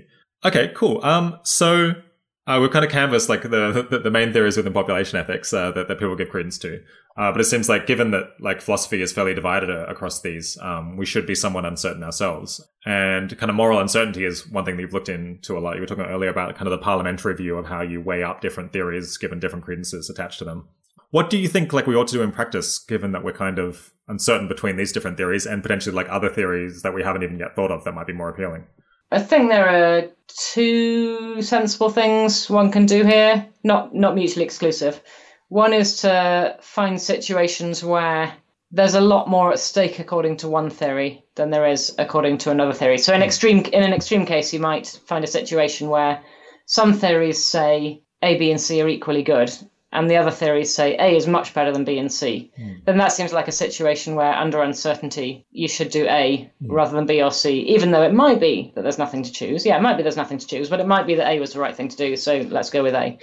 In a more controversial example of that, if you've got a situation where some theories say B is a little bit better than A, but it doesn't really matter, and the other theories say A is massively better than B, that also seems like a situation where, depending on how the credences pan out and so forth, under uncertainty, it's appropriate to go with A.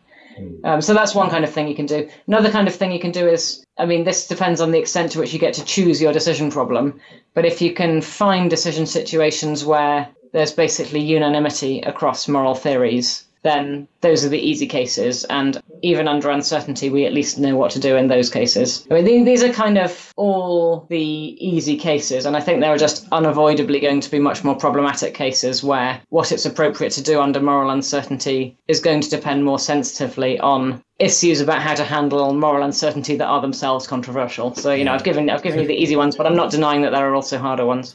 Yeah. So I guess to bring it back to long-termism, which is where we started, there's like some theories under which long-termism is exactly right and like a very important consideration, and other ones under which it's like not the long-term isn't important, but it's also probably not bad to work on, except in as much as you neglect the present. And I guess in that case, it sounds like you're saying, well, you would give a lot of weight to the long term because it's like either positive or neutral. But I suppose like there could be other theories under which long-termism is like actively bad. And in that case, they kind of cancel out and get into a more difficult case of how you would like what comes out of a moral uncertainty approach. Yeah, I think actually the so-called easy case is harder than that Gloss gives it credit for, maybe, because it's not enough to establish that under uncertainty, the long term is a good thing to work on. As we know very well, we've got resource constraints and it's a competition. Right, so what we actually need to know is whether balance. it's better under uncertainty to work on long-termism than it is to work on, say, global poverty.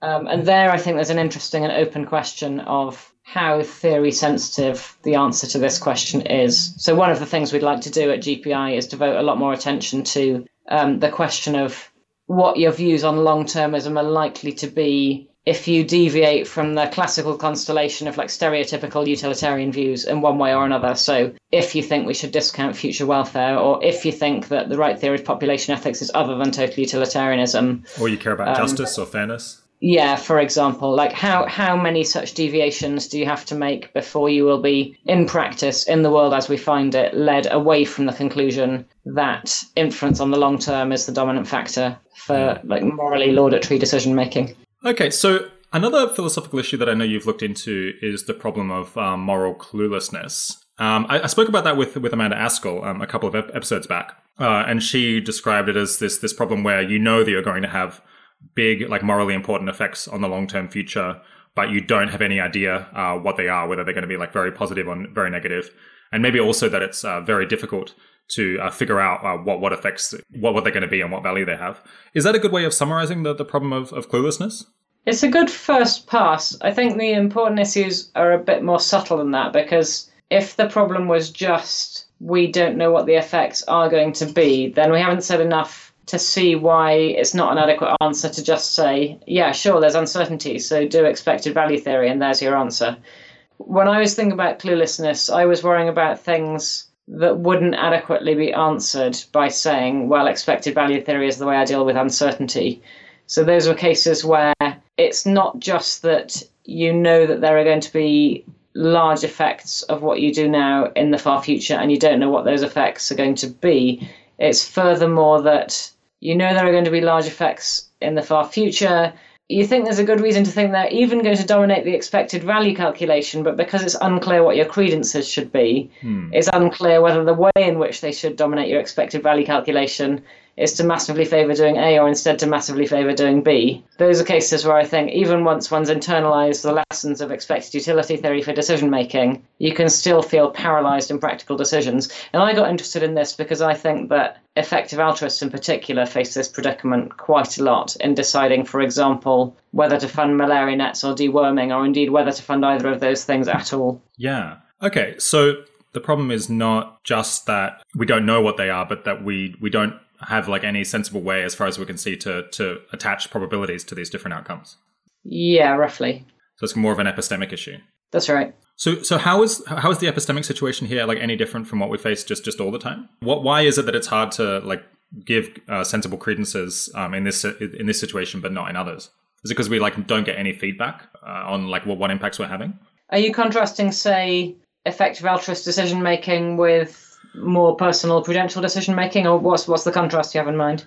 I guess I'm just trying to figure out like why do we have the problem of cluelessness with like long-termism but not in other cases? I'm trying to get like what's the core of the issue of like the difficulty forming like proper credences. So maybe I should talk through a bit what seemed to me the relevant contrast between the cases where I think lots of people have worried that there is a problem, but actually I think there's no problem on the one hand. Yeah. And the cases where even I think there's a problem on the other hand. Yeah. Walk us through that. Sure. Okay, so here are some cases where some people have argued there's a problem, but I ended up thinking there isn't really. Each of our actions, even our most trivial actions like clicking a finger or deciding whether to cross a road, is going to have significant effects on the far future in ways that we're completely unable to predict. This is the case for that claim is most persuasively made, I think, by noting that even our most trivial actions affect the identities of future people. So if I decide to say, I don't know, throw a tennis ball across the street in the path of an oncoming car, or help an old lady across a road versus not do those things, I'm going to, by a number of mundane causal processes, I'm going to affect which people exist in the future. Why is that? Well, it's because of the extreme sensitivity of who exists in the future on things like the precise timing of conceptions and things like that. So if I decide to help somebody across the road, then I slightly change the timing of everything else that person does during their day, including slightly changing the timing of the interactions that person has with all the other people that they may or may not meet during the rest of their day. And eventually these causal links are going to reach out to people who are destined to conceive a child on the day in question. And if I make it the case that child is conceived a few fractions of a second earlier or later, then I change the identity of which child gets conceived. And therefore, downstream, now looking forward to that future child's life, my choosing to help the person cross the road or not has made the difference between all the things that the actual child does in their life and all the things that the merely possible child, who didn't in fact exist because of what I decided to do, would have done in their life if they had existed. So that's the basic case for thinking that even in the case of the most trivial actions, like throwing a tennis ball or helping someone to cross the road, in objective terms, the actual effects of my actions consist much more in the completely unpredictable far future effects than they do consist in the predictable near-term intended effects of the action. Okay, so some people think that herein lies a problem that leads to something like decision paralysis, because now if I'm trying to decide what to do based on what's going to have the best consequences, it looks like I'm completely clueless about what's going to have the best consequences. So my view is that when the dust settles from that aspect of the debate, we see in the end that there's not really a problem, because if your credences behave sensibly, according to me, regarding these completely unpredictable future effects, then when you do your expected value theory, the mere possibility that you might make things better in these completely unpredictable ways is just more or less precisely cancelled out by the equally plausible mere possibility that you might make things worse in equally unpredictable ways. So those are cases where I think there isn't, in the end, any practical, real-world problem for real decision-making. But I think things are different where we're not talking about the mere possibility that by something like some chaotic mechanism we might turn out to make things better, and the mere possibility that by some equally unpredictable chaotic mechanism we might turn out to make things worse. If we're instead talking about a decision setting where there are some highly structured, systematic reasons for thinking there might be a general tendency of my action to make things better, but there might also, for some other reasons, be a general tendency to make things worse, then I don't think you get this kind of precise cancelling that gives you a license to just ignore the unforeseeable effects when you do your expected value calculations. So what kind of decision situations am I talking about here? I'm not talking about the effects of helping somebody to cross the road on the identity of future children. I'm talking about things like the more or less guessable downstream knock-on effects of, say, funding anti-malarial bed nets. So you might worry about, okay, I know that the immediate effects of funding bed nets are positive. I know that I'm going to improve lives, I'm going to save lives. But I also know that there are going to be further downstream effects of that and also side effects of my intervention. For example, influences on the size of future populations. Well, it's notoriously unclear how to think about the value of future population size, whether it would be a good thing to increase population sizes in the short to medium term in the end, or whether that would in the end be a bad thing. There are lots of uncertainties here, but it's not a case where you could just say, well, clearly the credences should be 50-50. It's rather a case where there are really complex arguments on both sides, and it's unclear what credence you should assign to this or that claim at the end of the day. So that I think ends up being a much more complicated situation where things do not cancel out in expectation. It's unclear what credences you should have, but yet whether you should do the action in question depends on this somewhat arbitrary decision it feels like we're forced to make about precisely what credences to have. Yeah, okay. That helps to explain it quite a bit. The reason I wanted to raise it again is I think some people didn't quite understand why there was a philosophically interesting point here after the conversation with Amanda, because they were thinking, well, in the second case, you can still just kind of just maximize the expectation, do the thing that seems best on balance. Well, yeah, you could do that if you've got precise credences, but we're talking about decision situations where either it's not clear what credences you should have, and yet what you do depends on what credences you choose to have. Or perhaps we might be talking about a situation where it's inappropriate to have precise credences. The epistemically appropriate thing might be to have somewhat imprecise credences, but with a range of imprecision that encompasses credences that would tell you to do A and also encompasses credences that would tell you to do B. So some people might respond to this cluelessness worry by saying, I could just give to organizations that do good in the short term, something like, Against Malaria Foundation that saves lives now. And I know that that's good today. And then in the long term, does that work out positively or negatively? I don't have to say anything in particular about that. I can just say, well, maybe the good and the bad cancels out, but I don't have any reason to expect it to be bad. So the fact that it's like good in the short run is very appealing and seems like a less risky option. What do you have to say to that? Yeah, so I think this kind of picture is very natural, and I think it informs a lot of people's actual EA donation behaviour, including in the past informed my own donation behaviour. But I think it's precisely because I came to the view that this picture is really importantly misleading. That's really why I started working on cluelessness. So what I now think about this is, what the standard, say, EA charity evaluations are doing is measuring and quantifying, researching those short-term, more immediate effects of the intervention. So, for example, if you look at the evaluations that GiveWell does for, say, the Against Malaria Foundation, those evaluations talk about how many lives are saved by, in the short term, how many lives are saved by distributing bed nets. So far, so good. But the lines of thought we've been going through in talking about cluelessness, according to me, have convinced us that when you take the long-term perspective and you take seriously the thought that what you're ultimately interested in is all of the effects that your actions will have and not just the ones that are nearer in time or easier to measure, actually the total effect of your intervention will be massively dominated by the unforeseen ones. So that bit that you've actually measured in your impact evaluation, we know is going to be massively dominated by the things that you haven't included in your impact evaluation. Whether the eventual story ends up being that the sign is still the same, so it's still a good intervention, but the vast majority of the reason why it's a good intervention is in the stuff that you haven't measured. Or the other scenario, it ends up being an evaluation that's net bad because the stuff that you haven't measured on balance points massively in the other direction. Now, we don't know which of those things is the case.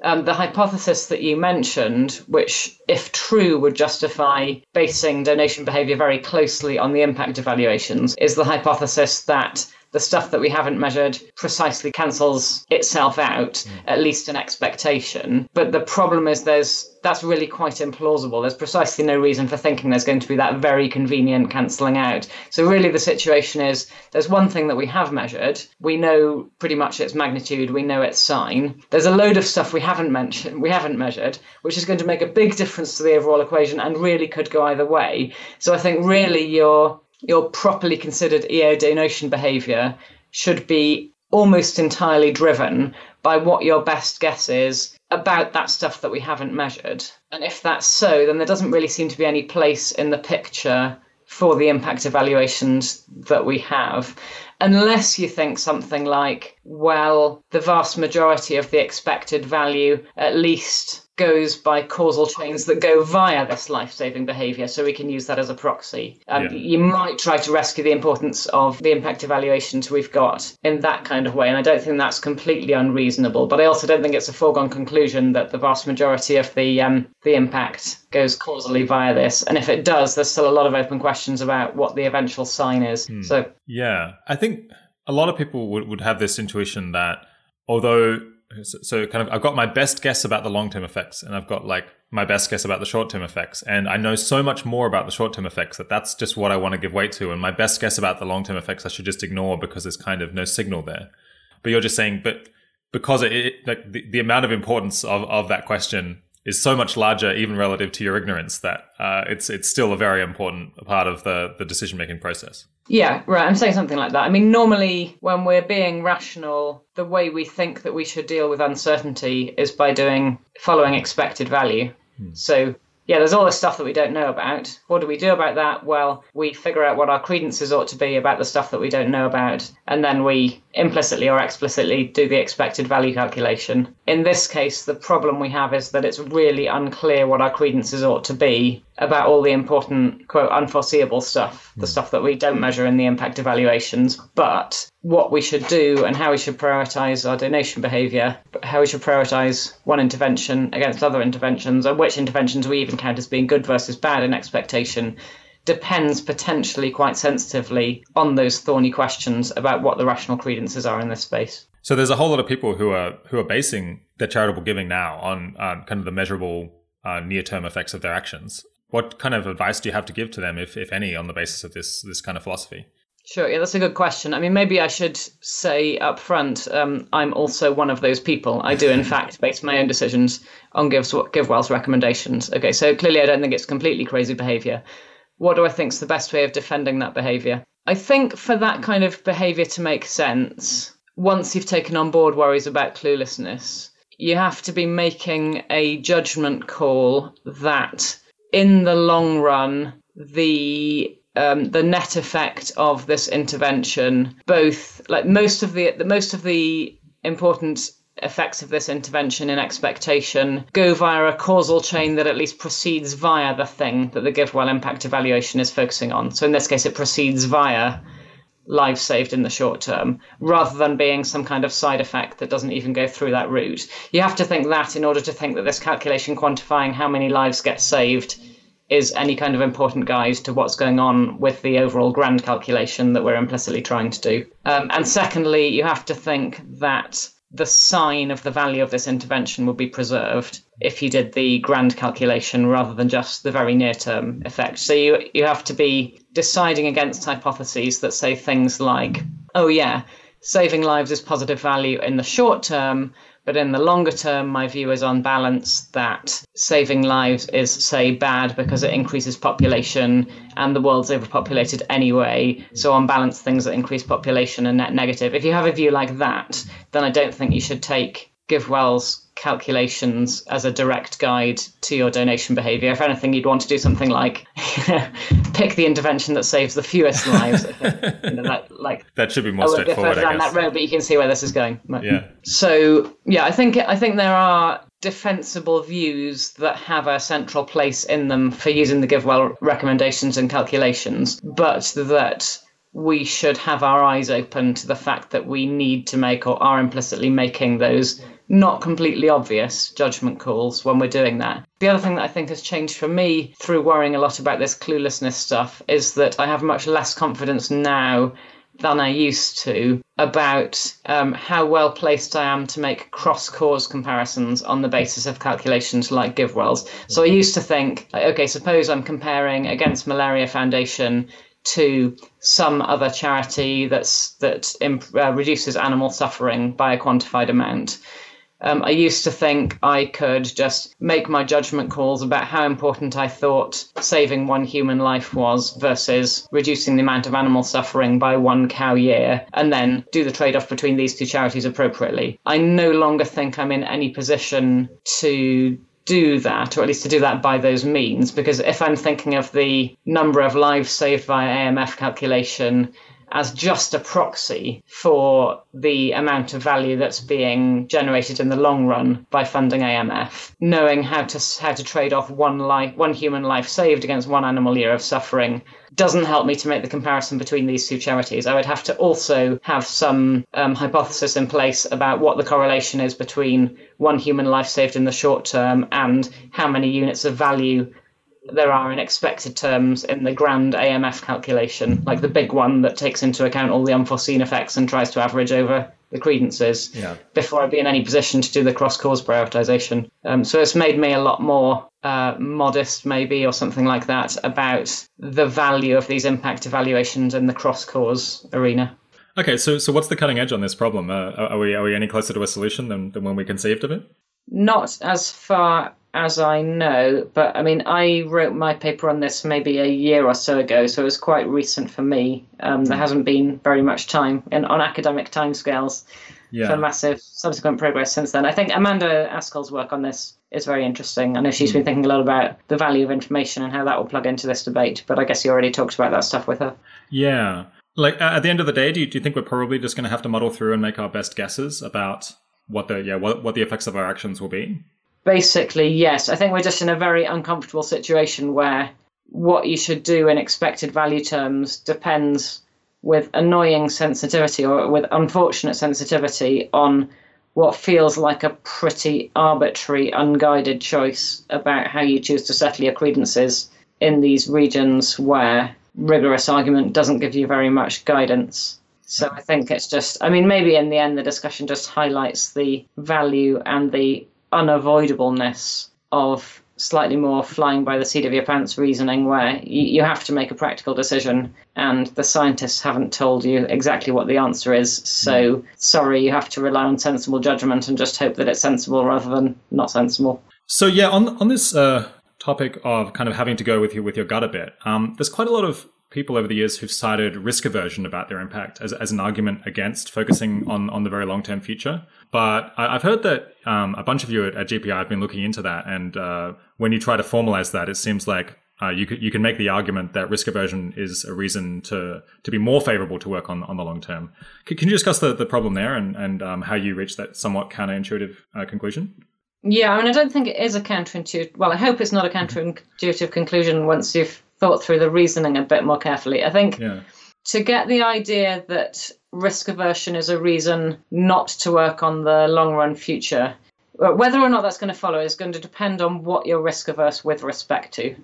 So if you think I'm risk averse with respect to the difference that I make, so I really want to be certain that I, in fact, make a difference to how well the world goes, then it's going to be a really bad idea by your lights to work on extinction risk mitigation. Because look, either humanity is going to go extinct prematurely or it isn't.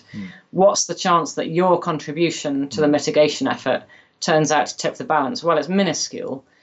So if you really want to do something in even the rough ballpark of maximize the probability that you make some difference, then don't work on extinction risk mitigation. But that line of reasoning only makes sense if the thing you were risk averse with respect to was the difference that you make to how well the world goes.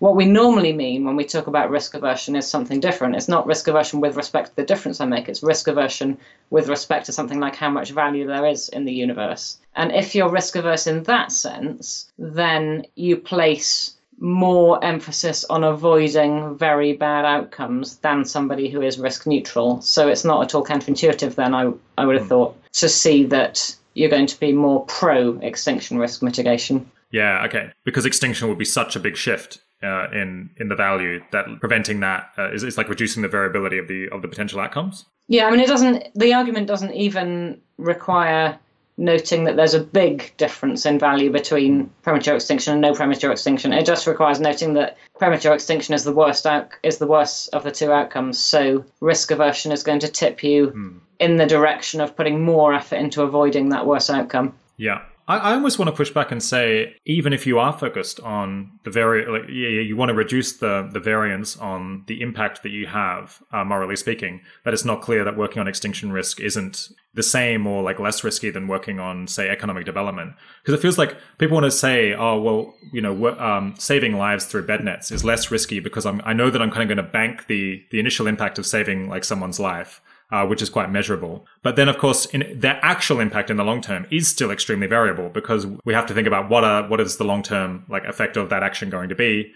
And in a sense, that's like no more predictable, maybe even it's less predictable than the impact of trying to reduce the risk of extinction. Yeah, that makes sense. The reason I raise this is that I think that the people who I've met who are worried about risk aversion do seem to be worried about, this reducing the variance or the uncertainty about their personal impact. Okay, so now I'm sort of making things up as I go along. But so what's the picture in the minds of these people? Is it, well, I'm risk averse. Here's a way I can imagine this line of thought going. I don't think it's the one you're referring to, though. But here's a version of it. I'm risk averse with respect to the difference I make. I want to reduce the variance in the possible differences I make across states of nature. And so I favour working on extinction risk mitigation because I can be pretty sure I'm going to have no impact. Right. There's a small chance I'll have this massive impact, but overwhelmingly likely. I see. So I'll have no impact. Now, on Okay. some measures, that's a lot of constancy across states of nature. So a risk-averse person should really like that. Yeah. Whereas if they do something, you see where I'm going. Yeah, no, I take that's not supposed to be the line of thought. That's not quite it. I think, I think it's that they want to have a positive impact, but they kind of think that there's like declining returns maybe to like having more and more positive impacts. So they want to have like a high level of confidence of having like a small positive impact over like a tiny probability of having like a much larger impact. I think that's the intuition. So what do these people think about, say, funding bed nets? Tell me again. They think that this is good by risk aversion lights, or this is bad by risk aversion lights? I think the argument is typically made that this is an argument in favor of doing something that has like positive near-term effects, like saving lives. Because you have like a high level of confidence that this, at least in the short run, will have like a positive effect. And then the long-term effect, well, that just all kind of cancels out. And we're just going to ignore that and say that, well, because we have a high degree of confidence in this like positive short-run impact, that's like good by a risk aversion perspective. Okay, so I guess you won't be surprised, since you know my work on cluelessness, you won't be surprised to hear that sounds like a dubious line of reasoning to me. That we can't just ignore the long-run effects. Yeah. In the malaria net case, you need to actually be committed to a view that the long-run stuff is going to cancel out to run that line of argument. But I don't think there's any reason to think that it will. Think the long-run stuff is going to cancel out. I mean, it's very unclear what it is going to do, but I'm pretty sure it's not going to cancel out. Yeah, okay. Yeah, I think that's right. Like, if you do throw the long-term effects back in there, then it seems like both of these have, or like working on extinction risk versus working on saving lives, both have like huge and uncertain like long-term effects, and the difference in like the riskiness of these two different actions is pretty small. It's only a drop in the bucket. Yeah. No, that's a good point. I mean, I think in simple models of this, we try to kind of pretend that the impact of working on, say, global poverty is known, but as you rightly point out, it isn't actually. Yeah. So a more realistic model would have to take that into account. So in talking about moral uncertainty earlier with population ethics, you talked about this approach to dealing with it, known as the kind of parliamentary approach, where you imagine kind of that you have politicians elected to represent these different moral perspectives, and the number of them in the parliament is in some sense proportional to the credences that you give to different theories, and then they kind of debate and like trade among themselves. Do you want to explain like what's appealing about that approach, as opposed to maybe just like maximizing the expected value, where you kind of have credences across different values that you might place on different outcomes, given the different moral theories? So yeah, the standard way people in the literature have tended to think about the problem of appropriate action under moral uncertainty is basically to just help themselves off the shelf to the standard way of thinking about action under uncertainty in general, that is, maximize some conception of value. So in the case of moral uncertainty, this would mean you have each of your candidate moral theories, the ones you have non-zero credence in, have each of those moral theories assign moral values to the various outcomes, how morally good or bad they are, and then write down your credences in the various theories. Maybe have credence 1/2 in one theory, credence 0.3 in one, and credence 0.2 in the third one, and then you just maximize the expectation value of moral value according to your credences in these theories. So that's the standard approach. Then there are various things people don't like, or at least some people don't like, about that approach. One is that it doesn't give you well-defined answers unless you have a well-defined notion of intertheoretic comparison of value. So there has to be a fact of the matter about, say, how important moral theory 1 says the difference between A and B is, compared to how important theory 2 says the difference between A and B is. And some people have been skeptical that that kind of intertheoretic comparison of value difference can make any sense, because look, theory 1 isn't going to tell you anything about how important it thinks this is compared to what theory 2 thinks, and neither is theory 2. So whatever the true moral theory is, the true moral theory is not going to give you intertheoretic comparisons, and so many people have worried that there's no other place for them to come from. So that's one reason people don't like maximizing expected moral value as an approach to moral uncertainty. A second reason is that some moral theories are structurally not amenable to treatment by this approach. So in order to maximize expected value, you have to have each of the moral theories you have non-zero credence in basically having a numerical representation. So it has to be mathematically well behaved. It can't do things like say that there are cycles of betterness. A is better than B is better than C is better than A. And most people have very low credence in theories that are structurally awkward in that sense. But there are cogent philosophical defences of them out there in the moral philosophy literature. Some people are sympathetic to these theories despite having thought about it a lot. And so it seems like if you're even slightly epistemically humble, then you should at least have non-zero credence in these maybe a little bit wacky, structurally awkward theories. And then the problem is you just can't handle that within a maximize expected moral value approach to moral uncertainty. As soon as you've got non-zero credence in some theory, you have to have it being mathematically well-defined in the sense of numerically representable. Otherwise, the maximization of expected moral value formula just can't deal with it. So there's been this desire for an approach to moral uncertainty that has a broader tent of theories that it can handle. And then thirdly, there are some decision situations where under moral uncertainty, intuitively it feels like you want to hedge your bets and choose an option that's kind of maybe halfway between the thing that's recommended by one theory and the thing that's recommended by another theory. And again, there are the sort of structural reasons why you can't get that intuitive verdict from a maximization of expected moral value approach. So these have all been held up at various times as problems that people have hoped a parliamentary style model might be able to solve. But the parliamentary model, as far as I know to date, has not been made very precise. It's kind of often left at the level of this metaphor of, the moral theories as participants in a discussion. So what I was doing in my talk on this was just fleshing out one sort of plausible looking way you might try to make the parliamentary model precise using tools from bargaining theory, and then investigating, at least under that way of making it precise, is it really true that it behaves better than the standard approach on the dimensions people had hoped that it did? And does it? No. Okay. But I mean, it's difficult to know what lesson to take from that, because of course I don't have any proof that the particular way of making the vague idea precise that I worked with is the best one. It seemed the most natural one. It was the one that was easiest to formulate by taking existing tools off the shelf, like reading a bargaining theory textbook and applying standard ideas. But it may be that there's some other way to make the basic intuitive idea of the parliamentary model precise that would lead to a theory that performs better. So that's kind of, as far as I know, where the research has got to at the moment. We've got one way of making it precise that looks like it leads to a not very promising theory. And I think that throws down the gauntlet to try and find some better way of making it precise, or otherwise to just abandon the idea and accept that we have to live with the problems of the maximize expected value approach. Yeah. So just thinking about the parliamentary approach, it seems like what it's going to do is produce something like a Pareto optimum for the different theories, like compared to one another. It will produce something where, like, if a theory is made better off and another theory isn't made worse off, then you'll definitely get those trades being made. And I guess possibly in as much as like the theories themselves give themselves guidance as to how to trade off like different outcomes, then you'll get like some trades that are not Pareto improvements, but they are like improvements by the lights of those different theories. Although oddly, it seems like which ones of those you'll get will depend on kind of which decisions are like being considered at any point in time, because you can kind of only trade between like different choices and different actions that are like under consideration in a given situation. So it like becomes very circumstantial, like what you'll prefer. Does that I mean, I'm not even sure that you get the Pareto dominance principle you want actually on the particular way of making it precise that I was dealing with. So I was investigating what happens if you say, okay, we're going to pick the Nash bargaining solution. That jargon will only make sense to people who know bargaining theory.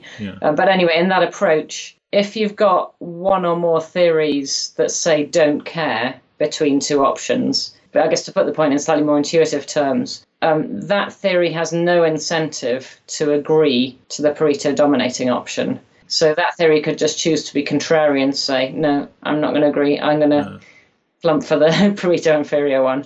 So that's maybe kind of the intuitive reason why you might not even get Pareto dominance. Unless every theory thinks it's better, then of course you'll get unanimous agreement.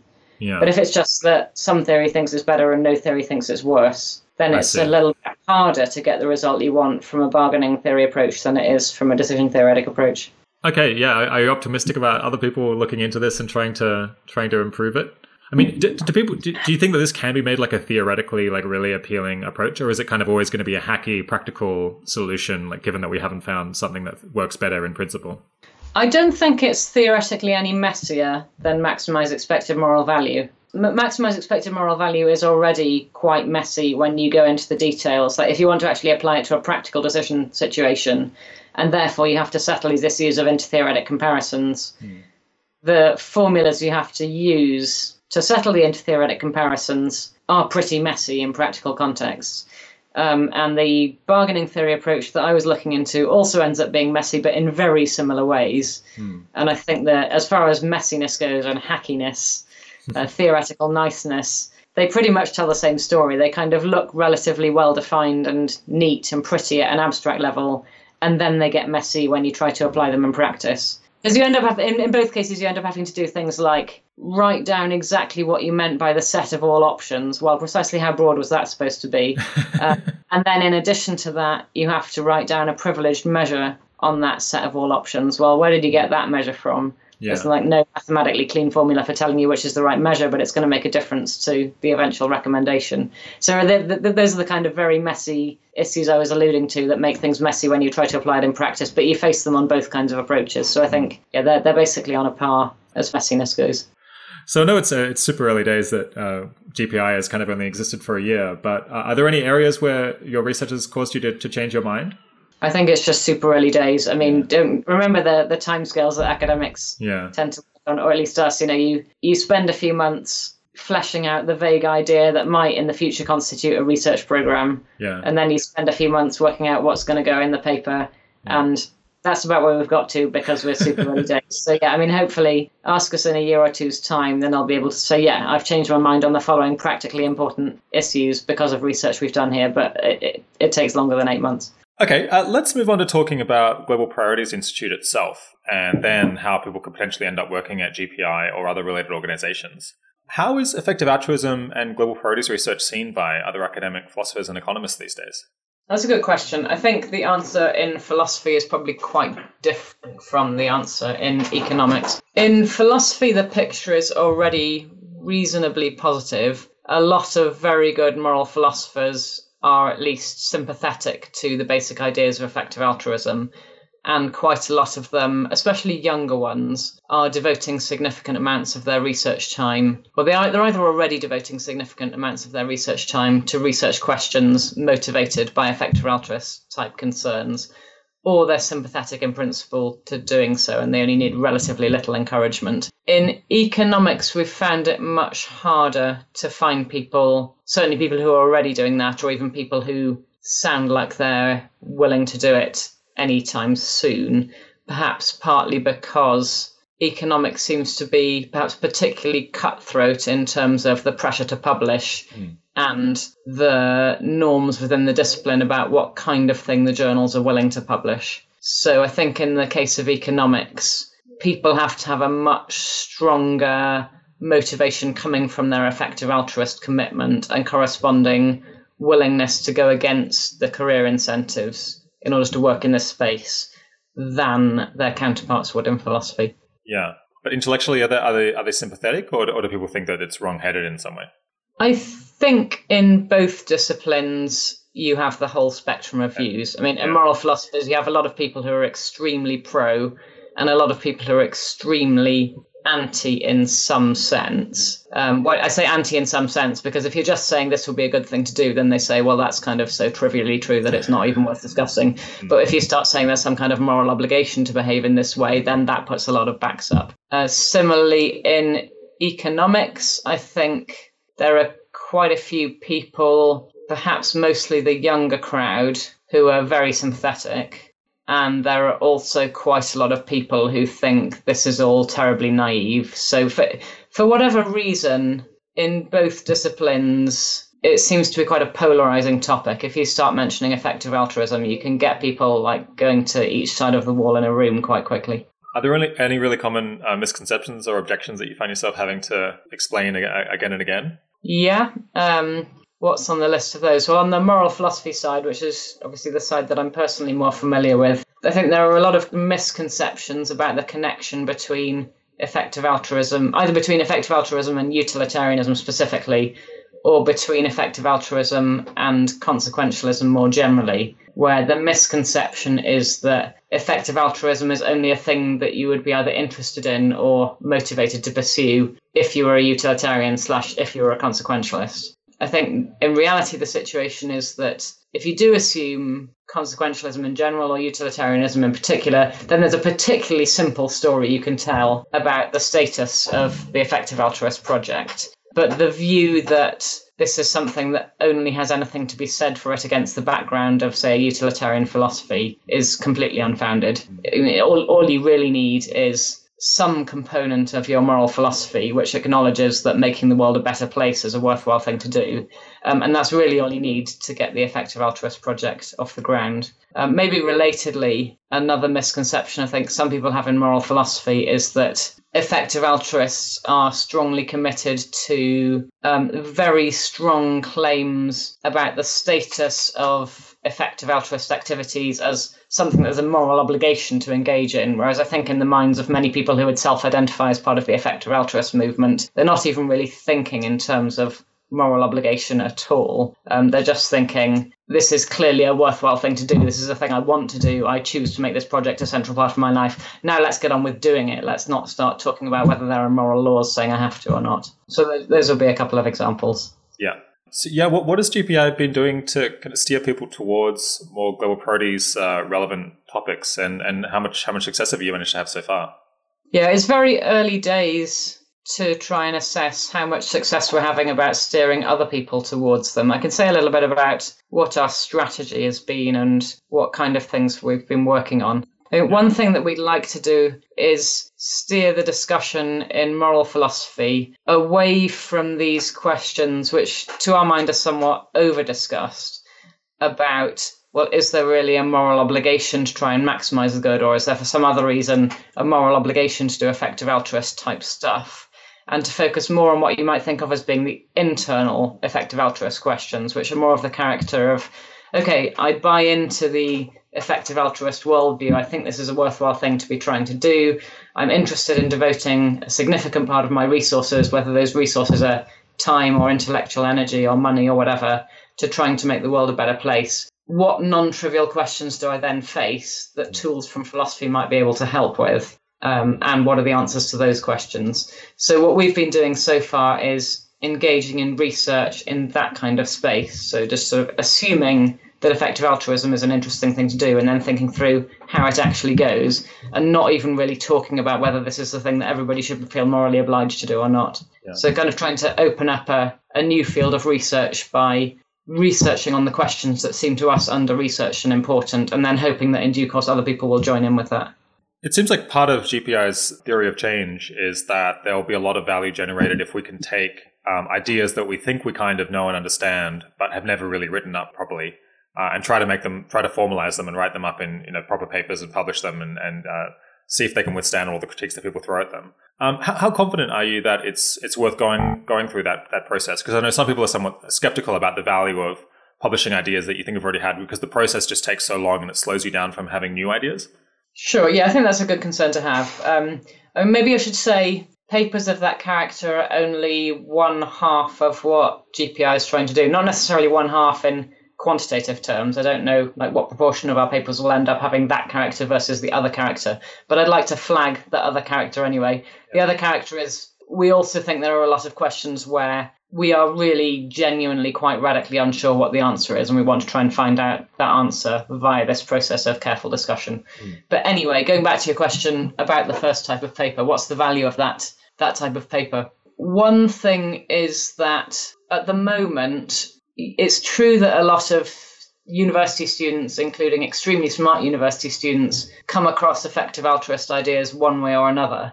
But it's interesting that they mostly come across it via things like websites or discussions in the pub or student societies that they happen to join. They generally don't come across it at the moment via their academic studies. Why is that? Well, part of the reason for that is that when university lecturers are designing academic syllabuses, they do so on the basis of what there's a decent academic literature on. And at the moment, there really isn't an academic literature properly writing up and investigating these questions that by the lights of effective altruism are extremely important. Now, you might think, well, that doesn't really matter if the smarter students are coming across the ideas anyway by some other means. But I think the reality is, firstly, only a relatively small proportion of the students are coming across them compared to what could be achievable if these things were actually being taught in undergraduate courses. And secondly, of those who do come across the ideas, a significant proportion of them reject the ideas, whereas we think, since we think the ideas are good ones, we think that if there was a more rigorous treatment of the ideas, that more people would be won over to what, according to us, is the correct way of thinking about things. So it's kind of a strategy of getting effective altruist ideas to be taken more seriously and acted upon more widely in, for example, the next generation of world leaders, via bringing it about that the next generation of world leaders comes across these ideas and in a way that makes them more likely to take them seriously during their university studies. What's your sense of the of how influential academia is in general? I know quite a lot of people think that, at least in the UK, academics at some of the top universities have a really large influence over government decision making, like perhaps a surprising amount of influence. Does that fit with your experience?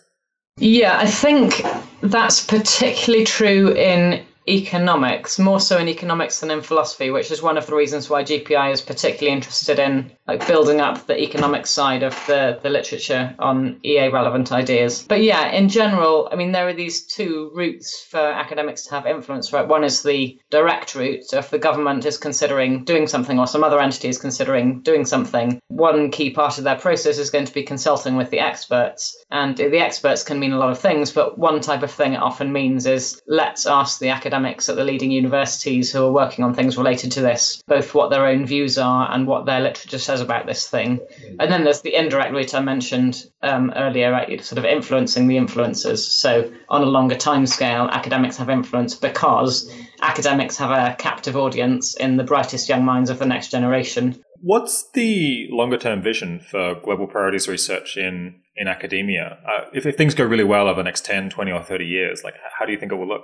I think there will be significantly more attention paid in the academic research space to research questions that are both extremely important by effective altruist light. So, for instance, questions that are relevant to cause prioritization decisions, but questions where at the moment there's really no academic literature on it. So we'd like to see many more journal articles focusing on these things, a much higher proportion of the brain power that exists within academia focused on these extremely important topics rather than on the, perhaps intellectually cleaner but less practically important topics that there's focus on at the moment. And then correspondingly, topics that are of central importance for important large-scale real-world decision-making, those topics being much better represented on undergraduate and graduate university syllabuses than they are at the moment.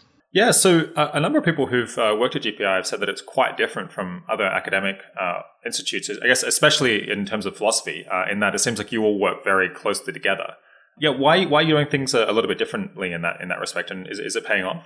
Yeah, I think it is paying off. Why are we doing things a little bit differently? I think there's a somewhat unhelpful culture in philosophy, but probably in academia more generally, where, to caricature it somewhat, what people are centrally trying to do is look really smart and impressive. That's kind of what the career incentives drive them towards. So that if you're in that mindset, you're, for example, particularly concerned that this great new idea ends up being your paper.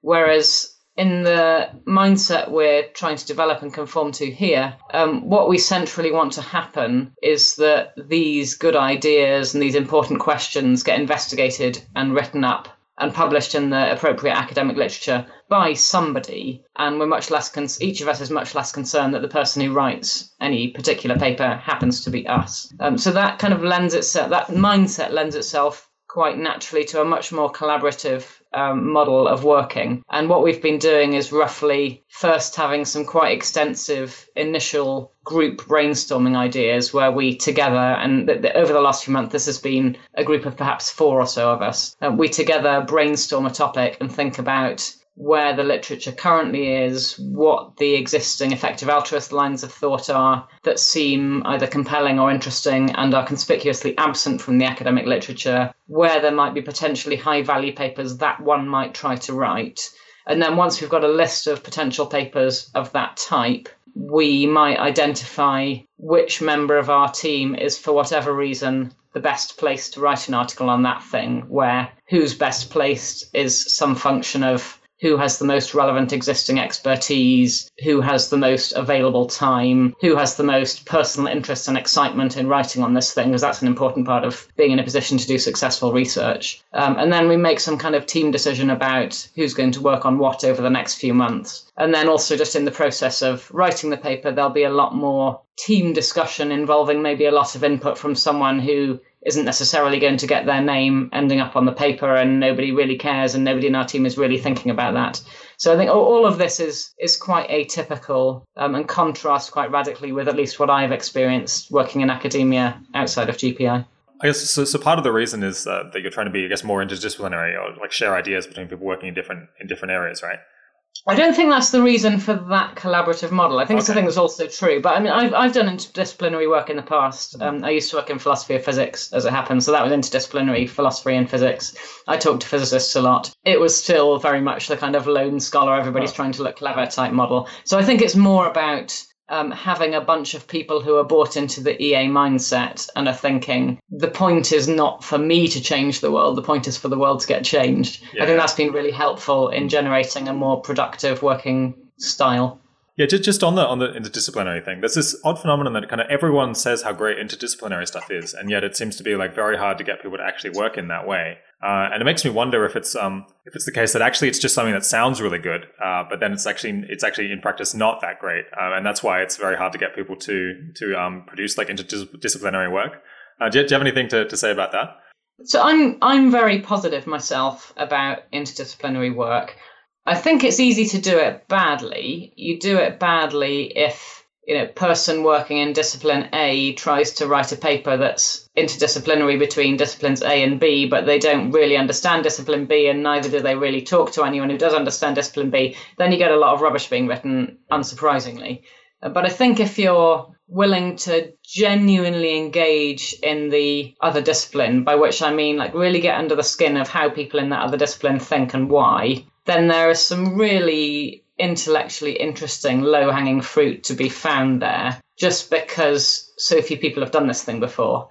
And it's understandable why few people have done this thing before, because firstly, it's really quite hard. You have to do that thing of getting under the skin of the other discipline. That takes a lot of time, and it involves developing a whole load of new skills, which itself takes a lot of time. And which you didn't come equipped with from your graduate studies or your undergraduate program or whatever. And secondly, for whatever reason, it tends to be a bit less career prestigious, because if you're doing, so let's say, I'm employed by a philosophy department, I start doing some work that's interdisciplinary between philosophy and economics. How is this going to be viewed by my philosophy peers? Well, often it's viewed as, well, this isn't real philosophy, or, we don't understand what you're saying and therefore we're not interested in it, and we're not going to invite you to give seminars because we wouldn't understand what you said anyway. Or we're not in a position to judge how good this stuff is because we don't understand economics, so we don't understand your papers, and therefore we're not going to give you points for having produced good stuff because we just don't know whether you're doing that thing or not. So there are all these reasons why it's often less prestigious. So you have to be much more intrinsically motivated to do this thing rather than just chasing the career incentives, to be willing to put in the quite considerable amount of time that it takes to do a good job of it. In terms of being able to recruit people who already have kind of research going on, I guess like you guys decided to brand yourself as global priorities rather than effective altruism. Do you think it would be better maybe to have like more separation from effective altruism? Because effective altruism is kind of this like broader community. It's like potentially a group of quite young people. It's also like it's very applied, very kind of engaged in the world. And I wonder whether that is like not the most appealing to academics. And that's part of why I imagine it's the Global Priorities Institute rather than the Effective Altruism Institute. But perhaps it would be useful to just try to rebrand all of this as global prioritization, as a kind of more palatable name and concept for people in academia. Oh, I was thinking that we already had, and the only reason I've been using the term effective altruism so much in this conversation is because I'm talking to you. Right, okay, makes sense. I was thinking that your listeners will be thinking in those terms. But yeah. When we're writing our research agenda or engaging in academics, we don't use the term effective altruism. Okay, cool. For some of the reasons that you mentioned. Yeah, makes sense. All right, let's talk now about like what specific roles you guys are hiring for at the moment, and what people might do to prepare themselves for other similar roles in future. So what positions do you have open, and who are you looking for? Okay, so if I'm answering literally the question of what roles we have open at the moment or will have open very soon, those roles are more on the operations and administrative side. So we are currently in the process of replacing our operations director, who's unfortunately recently resigned, moved on to bigger and better things at ATK. So that just to explain that's Michelle Hutchinson, who recently started as a coach at 80,000 hours. So we've poached her, but hopefully we'll help to replace her as well. Appreciated. So that's the central role that we're actually hiring for over the next few months. Other things that we're interested in hiring for, but don't literally have the adverts out at the moment, are researcher positions, potentially in philosophy if we find the right person, but particularly in economics, because our current situation is that we have about 4 full-time researchers in philosophy and a much smaller and part-time team on the economics side. So what we'd really like to do over the next few years is achieve symmetry within the Global Priorities Institute between philosophy and economics. It's only for historical reasons, like the Institute having been founded by a bunch of philosophers, that we've got this initially skewed situation. We do want to be both genuinely interdisciplinary and genuinely to give at least as much weight to economics as we do to philosophy. So both on the philosophy and the economic side, but especially on the economic side, if there are people out there who are thinking they either are already researching the kind of topics that we're interested in, or they'd be interested in moving in that direction, then we're extremely interested in engaging with those people, either as remote collaborators or with a view to possible hires in the future. So tell me more about the operations role that you're hiring for, kind of what that person would be working on and what sort of person would be really suitable to do that well. Yeah, I mean, operations roles tend to be a bit of a catch-all. So this is maybe one thing that follows from that is it's quite hard to answer your question, but another thing that follows from it is one thing people would want to be happy with if this kind of role is going to appeal to them is dealing with complexity. You often have quite a few complex balls in the air that you're juggling at the moment, so you need to be quite good at managing your own time, keeping track of quite a complex to-do list, prioritizing appropriately, being happy with doing a wide variety of things. So there can't be just one particular type of thing that you want to be doing day in, day out, week in, week out, because the job's going to involve quite a wide variety of stuff. So that's one comment. Another comment will be the job's very well suited to people who understand the research, so they've got a strong background in the academic stuff, but they've decided for whatever reason that they're not going to carry on aiming for a career in research, but they maybe like the research environment, they like working in that kind of atmosphere, and they're keen to support research activity. Often the people who are strongest and happiest in ops roles fit roughly that kind of profile. The work often involves things like communicating the content of the research to other parties, especially non-academic parties. So if it's actually an academic conference, typically the person giving a presentation will be the person who actually did the research. But if it's something like a meeting to potential donors or an interview with the media or a talk at EA Global or that kind of thing, then it would often be an ops person giving that talk. So again, having that profile of not necessarily wanting to be the person doing the research, but enjoying the process of understanding and communicating the research, that's a very positive trait for somebody in an ops role. And then miscellaneous things you might find yourself doing, things like organising the office, communicating with the administrative support staff who are dealing with budgets and that sort of thing, having the strategic overview of the Institute's finances, thinking about whether we're going to need more funding coming from somewhere soon, and if so, where we might try to look for it, keeping tabs on office culture, noticing if people are unhappy, thinking about what we might do at that kind of thing. So this is the kind of spectrum of stuff that you might find yourself dealing with in an ops role. What do you think are the most challenging aspects of the role? I mean, at the risk of repeating myself, I think one thing is the complexity of all the enormous number of sometimes small tasks that you find yourself dealing with, having to be constantly thinking about how to prioritize among this enormous number of things. Because there's always, I mean, I guess as in any job, but I think maybe particularly so in ops roles, there's always more useful things you potentially could do than you couldn't possibly do all of them. So you need to have the big picture in your mind of which ones are more time urgent, which ones are more important that they get done at all, and prioritize accordingly. Yeah, do you want to make the pitch for why operations seems to be just so important for academic research institutes, and like what particular challenges you face operations-wise?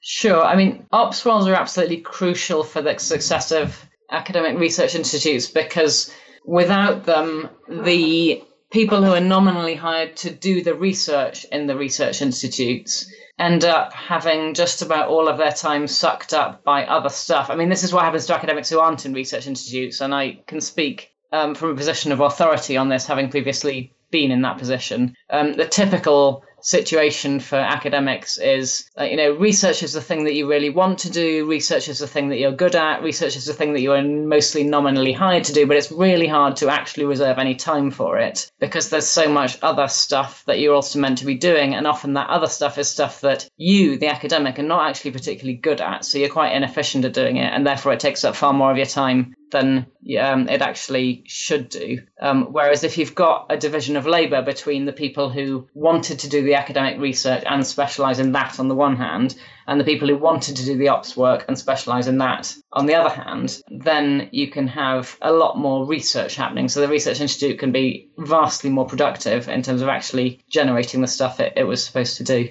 Yeah, you're also running this a summer research visitors program next year, right? That's correct, yeah. So current graduate students can apply to GPI to come and visit during roughly the months of May and June, Oxford summer term.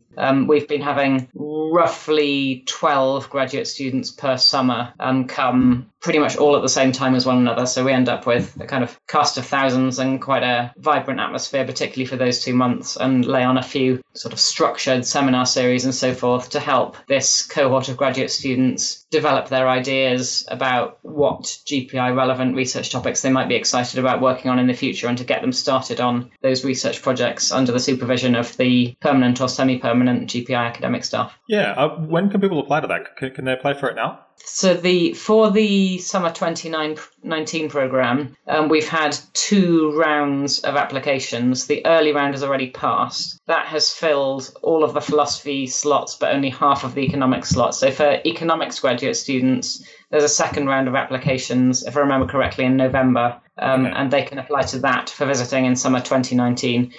For philosophy graduate students, maybe it's worth noting, we plan to continue this visitor programme annually, so it's not just for 2019. So if they're interested in applying for some future round, they can apply in future, or maybe send us an expression of interest in the meantime, and we'll make sure we keep them on the radar. Okay, great, yeah.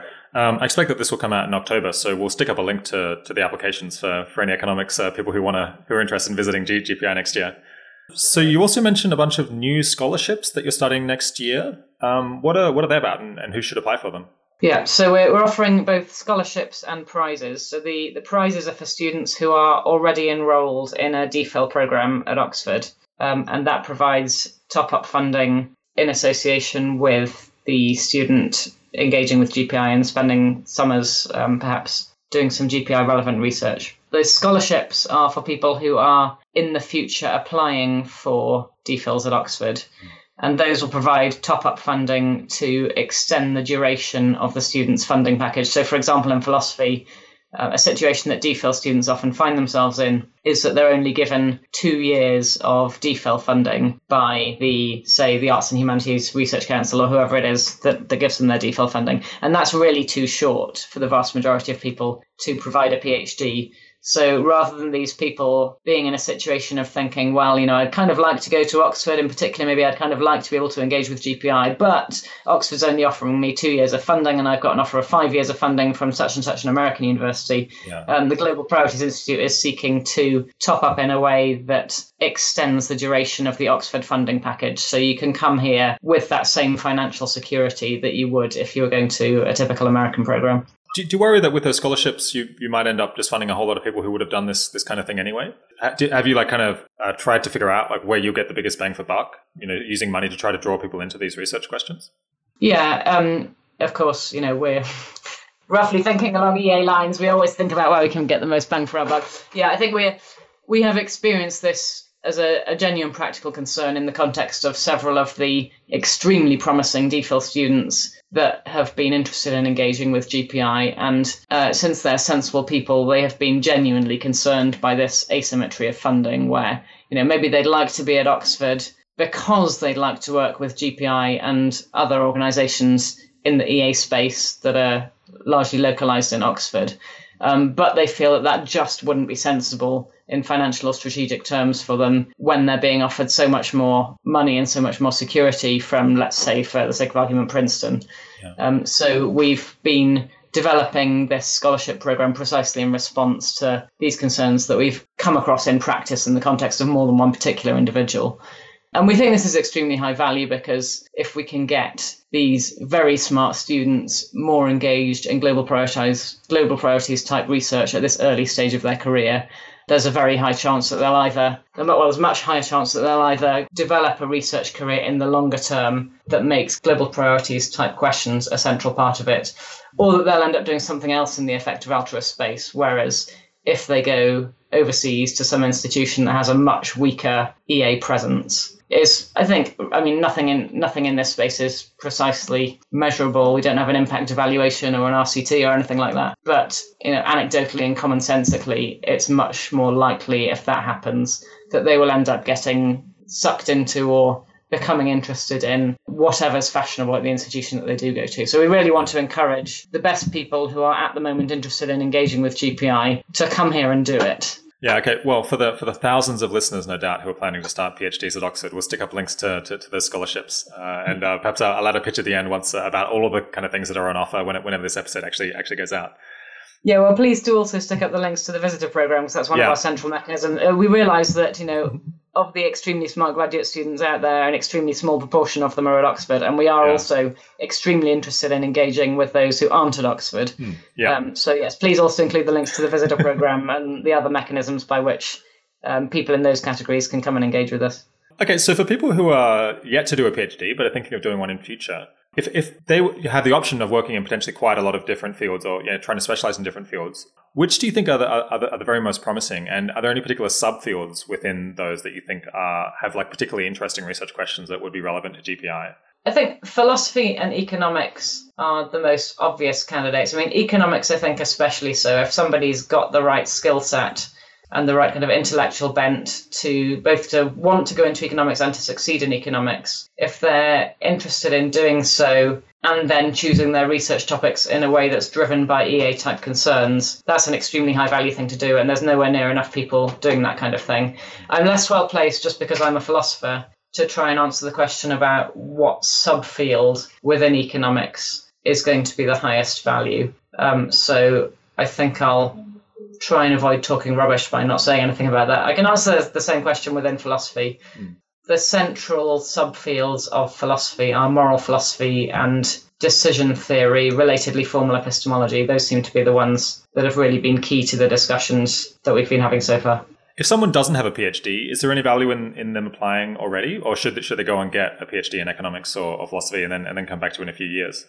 For full-time hires, we're looking at people who already have PhDs, but we do also have engagement mechanisms for people who are current or future graduate students, particularly in either philosophy or economics. So one thing that we have advertised for existing graduate students, whether they're at Oxford or elsewhere, is a sort of support package where the Global Priorities Institute would provide a top-up for the student's existing funding package in return for that student engaging meaningfully with GPI while they're pursuing their doctoral research. So another thing is for people who are in the near future considering applying to graduate school in philosophy and economics, we have some scholarship programs where if the institution that they're applying to would provide, say, 3 years of funding, then they can apply to the Global Priorities Institute for a top-up package that would extend that to 4 or 5 years of funding, again, in return for engaging with GPI by, for example, visiting us in the summers during their doctoral studies. Are there any other ways in? Like, possibly would you be interested in hiring physicists or engineers or, political scientists? Are there any other areas that people have a chance in? Yeah, I'm sure there are. I don't have a very good strategic picture at the moment of, how might you attempt a rank ordering of disciplines in terms of things that are good to go into if you want to have a positive impact via something like a GPI-like strategy. I know a lot of people have been thinking along similar strategic lines in psychology. So that's another obvious one where there's some kind of proof of concept already existing. In the longer term, GPI does seek to broaden out to include other disciplines and work out which bits of other fields are particularly relevant here, in the same way that we've been currently trying to work out which bits of, say, economics are relevant. So this is a question that I've asked a lot of people on the show at various different points, but it's kind of seems to divide people, and it's hard to get. Well, just asking one person isn't really enough. So when you're trying to decide kind of what PhD supervisor to take or what PhD topic to take, or what to work on perhaps at a postdoc, but before you've really got tenure or job security within academia, how do you think people should trade off working on something that they think is really valuable and important versus something that's going to advance their career and make them likely to get a permanent position? Yeah, I think it depends on what their longer term game plan is. I think if you're dead set on the academic career path, then during the PhD, it's probably better to largely prioritize career prestige, maybe keep your fingers in some more directly impact motivated research pies at the same time. But I would advise those people against, say, doing something very applied, which is going to be seen by the academic discipline as not intellectually very demanding, that kind of thing. If their long-term strategy is to have impact via first getting a respectable position in academia, then I think that would be my advice. There's a completely different category of people who also have a lot of value to contribute, which is people who are, for the moment, like their next step is to do a PhD, but their long-term plan is not to stay in academia. And I think for those people, the picture is very different. Yeah, how does it look for them? I think there's a much stronger case for those people to just disregard the academic career incentives, because if you're not aiming for an academic career, those incentives are irrelevant anyway. Yeah. And do stuff that interfaces much more with, say, industry or politics or GiveWell's concerns or whatever. When you're hiring, how important is it that people are intrinsically motivated to answer these questions because they think they're morally important? I'm thinking, like, could you just pay people a whole lot of money to work on your research agenda, even if they don't think it's like especially important to them? Yeah, definitely. In fact, I think we have at least one researcher. I won't go around naming names, but I think we already have at least one researcher who approximately fits the profile you just mentioned. What's critical to us is that people are genuinely willing to make their decisions about what to work on based on importance. And importance by the lights of this sort of very impartial, perhaps long-termist kind of worldview, rather than slavishly following career incentives or just having a bee in their bonnet about some other thing and then just wanting any old academic position so that they can then carry on doing this other thing.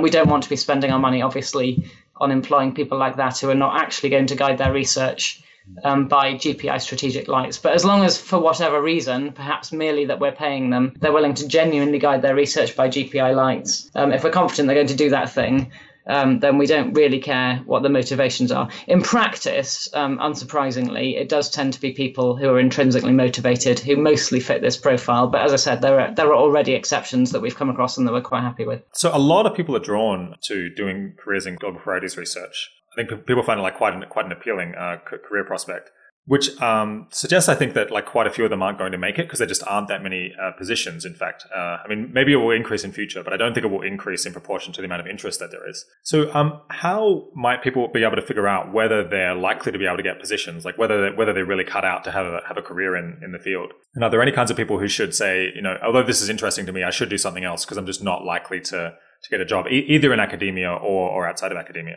I guess I'm trying to think, like, are there any like clear signals you can get that you should just kind of give up? That you should like decide, I'm actually not going to become a researcher, I should do something else? Yeah, so on various timescales, I think there are signals along those lines. So I know of several people who have decided against a research career, maybe partway through their PhD, because they find for one reason or another they don't enjoy that kind of work, and they think, trying to project that forwards, they think they'd find it extremely difficult. Well, they both find it extremely difficult to stick at it to the extent that's required to succeed. And even if they could make themselves do it, they just wouldn't be happy doing that kind of work. So, for example, one trait that often leads people to fit this profile is if people find that the thing they find motivating and satisfying is having a relatively quick turnover of projects that they're doing and then objectives achieved. Like if you want to be able to say, I've achieved my objective on a timescale of weeks rather than multiple months, then research is probably a bad field to be in, because the timescale of significant progress in research tends to be more like a year than a week. If you think of how long it takes from the genesis of an idea of a paper to getting anywhere near that paper submitted for publication, even in philosophy where you don't have to do any experiments, so maybe compared to some other disciplines, the timescale is relatively quick. At least in my experience, it's typically on the order of a year, and some people can find that just very demoralizing. So, another thing that graduate students are very often concerned about is just, quite aside from issues of their motivation and how much they enjoy this kind of work, whether they will be capable of producing research that's high enough quality to succeed in the field. I think that's a much harder one to judge at an early stage, because in some sense there's really no substitute for trying it and seeing what happens. A pretty bad idea is to consult your own feelings about how good you are at your subject. I say that's a bad idea because this often more tracks things like temperament and confidence. So you could be somebody who's temperamentally inclined to judge yourself quite negatively, but actually by the lights of everybody else, you're really good in your field, or indeed vice versa. Like there's a lot of noise in that kind of signal. But if you can do things like solicit feedback from a significant number of mentors, say, people who are teaching your graduate seminars, solicit feedback from them early on how promising you seem to them as a potential future scholar, or better still, stick it out for the duration of a graduate program and try to get some things published in good journals during that time and just see whether you manage it. By that point, you've got a pretty reliable signal of what your chances are of success in the field. Like, at least in philosophy, the very sort of academically best students have typically succeeded in either publishing or being within reaching distance of publishing something in one of the best handful of journals by the end of their PhD. So on that kind of timescale, you can get some kind of useful feedback about whether this looks like it's likely to work out in the longer term. Okay, let's move on to talking about money. Does GPI need further donations, and what might you do if someone donated a couple of £1 million to you? I think the key thing we do over the next few years is we will be in a much stronger position to build up the economics side. We've got funds in our budget, obviously, to cover the hires that we've already made, but we don't have spare at the moment to make additional hires. And we do currently have this very skewed situation where we've got our philosophy research team. We've got a respectable sized seed research team in philosophy, but nothing in economics. Now, the challenges in hiring economics are twofold. One is maybe threefold. Part one, finding the right people to hire. Part two, convincing that they want to come and work with us. But then we also need part three, having the money in the bank to pay them once we've done 1 and 2. So as we hopefully get more and more successful with 1 and 2, then we will crucially need 3. Otherwise, it won't happen. Yeah, if I recall, Oxford requires you to have enough money to pay someone through the end of their contract in order to be able to hire them in the first place. Is that right? I think that's correct, yeah. Yeah, which means that you kind of have to stockpile potentially quite a lot of reserves to get moving. Yeah, you have to have a signature on the dotted line. Yeah. From an EA-focused donors perspective, what do you think is kind of the strongest argument for giving to GPI, and perhaps the biggest reservation that they might have? I mean, I think the strongest argument for giving to GPI are going to be the arguments, the discussion that you have around the long-term vision for GPI. So, if you're sold on our view that it's going to be extremely valuable in the long run if EA ideas become both better represented within academia, and it's the case that a higher proportion of the enormous amount of brain power that already exists within academia can be harnessed onto these extremely practically important and currently somewhat under-researched research questions.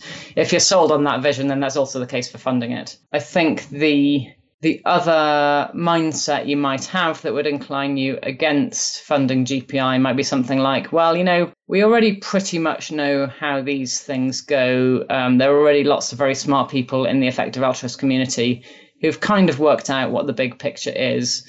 And now the remaining interesting questions are just the sort of messy empirical ones like, well, which potential new technologies or actual new technologies pose the biggest extinction threats, and what can we in practice do to mitigate them? Those kind of object level questions are not ones that you're going to get additional traction on by the kind of relatively intellectually tidy academic research that GPI specifically is engaged in. So if you think, the big strategic picture, maybe we should be focusing on the long term. We should be thinking about extinction threats. We just want to work out which are the biggest object level risks and how to mitigate them. Then GPI is not the right institution for you to fund. I mean, I could tell you which one is, but it's not us. Yeah. Yeah, which one would it be? I think the Future of Humanity Institute. I mean, I would say that because they're just across the hall from us. But they're the institute, at least that I have the greatest familiarity with, that is more kind of bypassing the traditional academic route. They're not really trying to place research articles in academically prestigious journals. They're not trying to write up the background theory for why you should care about this stuff. They're just getting on with figuring out via whatever perhaps messy means are necessary what in practice we should do, and then reaching out directly to policy people, governments, corporations, and so forth, rather than going via the academic literature. Yeah.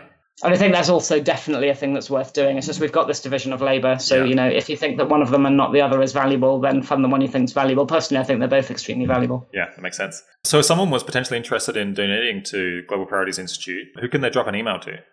There is an email address on our website for that. I think it's contact@globalprioritiesinstitute.org. Okay, great. Let's talk just quickly a last question on careers. I imagine that there's quite a lot of people who are interested in moving somewhat towards global priorities questions, with a PhD or any further study that they might do, but they're not able, for whatever reason, to come to Oxford, which would be, I guess, the natural choice if they were really keen to work at GPI. Is there anywhere a list of kind of academics or like relevant research institutes that maybe not the perfect place to study, but that are like would take people in a good direction towards related questions? And is that perhaps something that like 80,000 Hours should put together? Yeah, I don't know of such a list existing already. We are very interested in supporting GPI type research done at other institutions. So if somebody's in that position, I definitely encourage them to get in touch, and we could see if we're in any position to help. Are there enough people doing related research at other universities that it would be worth putting together kind of a list of potential supervisors that people could work with? Or is it just too niche? Yeah, it's a good question. I mean, it's one of the things we're trying to figure out, I guess. To what extent are there people already doing stuff that's relevant to maybe GPI's research agenda for the sake of concreteness, versus to what extent is this going to be a project of attracting more people to an academic subfield that really doesn't yet exist. I think the model we've been mostly working on is the second one, that there are things already being done that are kind of relevant, but there's not really anything like an existing body of people directly focusing on research topics guided by the kind of vision that we're working with. So you've got the scholarships and the summer visitor program and this head of research operations vacancy. When do you think you'll next advertise an academic position that people could apply to? That is a good question. It depends on a number of unknowns. One is fundraising, and another one is, we try to advertise positions when we feel reasonably confident that advertising positions would attract people who'd be a good fit. So I think maybe the thing I should say that is not directly answering your question but is relevant is, if somebody's asking that question, what they should do is contact us and register their interest. Because if we know there's somebody out there who would apply to a position if we advertised it, and we'd be interested in hiring that person, then we're much more likely to go to our fundraisers and say, look, we think there's a really good chance we could hire someone who's great and a really good fit if only we had the funds. Yeah. Can you help us out here? And then it's much more likely the position starts opening. If someone was considering working at GPI, what would you guess would often be kind of the second or third best options for them? Or what would be like nearby alternatives where they could have a really large impact? Well, one very nearby alternative is get an academic job anywhere. Once you've got tenure, you're free to work on whatever you like. You can work on GPI themes. You have to go through that process of getting tenure, and maybe you have to jump through the career incentive hoops for a few years to get there. But if you're playing the long game, that's definitely a thing that you can do. Yeah. The other obvious thing is you can do very similar kinds of research at EA-type orgs that are not part of academia. So you could go and work for OpenPhil, for example. What do you find like most frustrating about academia, and perhaps also what do you find most appealing about it? Yeah, so I could answer that question with respect to the previous version of my job, when I had a relatively standard academic job.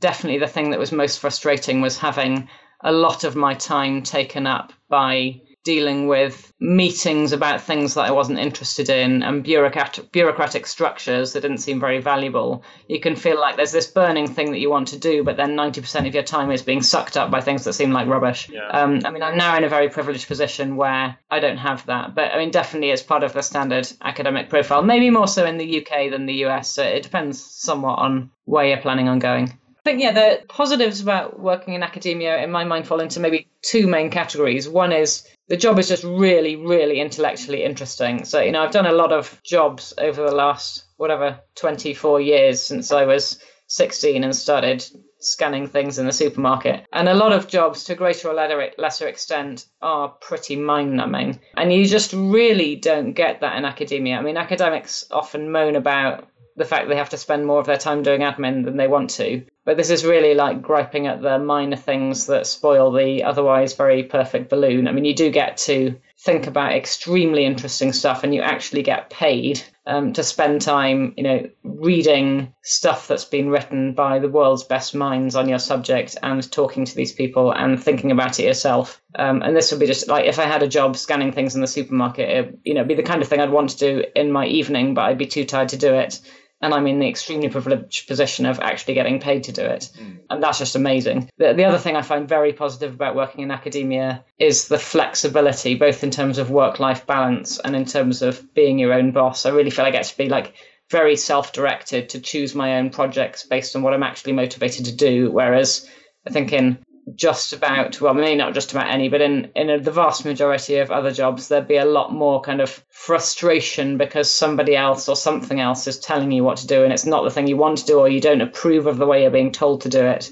So I think you escape a lot of those very normal job frustrations to a very high degree by being in academia. And also, if people have a family or they're thinking of having a family, I think it's much easier to juggle that in academia, actually, than it is in the vast majority of other jobs, because you really do get to choose your own hours, both in terms of how many hours you work and in terms of which hours you work. I'm now a parent of 4 children, and I found that extremely valuable for just being able to do all the things in my life that I want to do. Fantastic. My guest today has been Hilary Greaves. Thanks for coming on the show, Hilary. Thanks for having me. If you were into this episode, you might want to listen to Hilary's colleagues. In episode 17, Professor Will MacAskill on moral uncertainty, utilitarianism, and how to avoid being a moral monster, and episode 16, Dr. Hutchinson on global priorities research and shaping the ideas of intellectuals.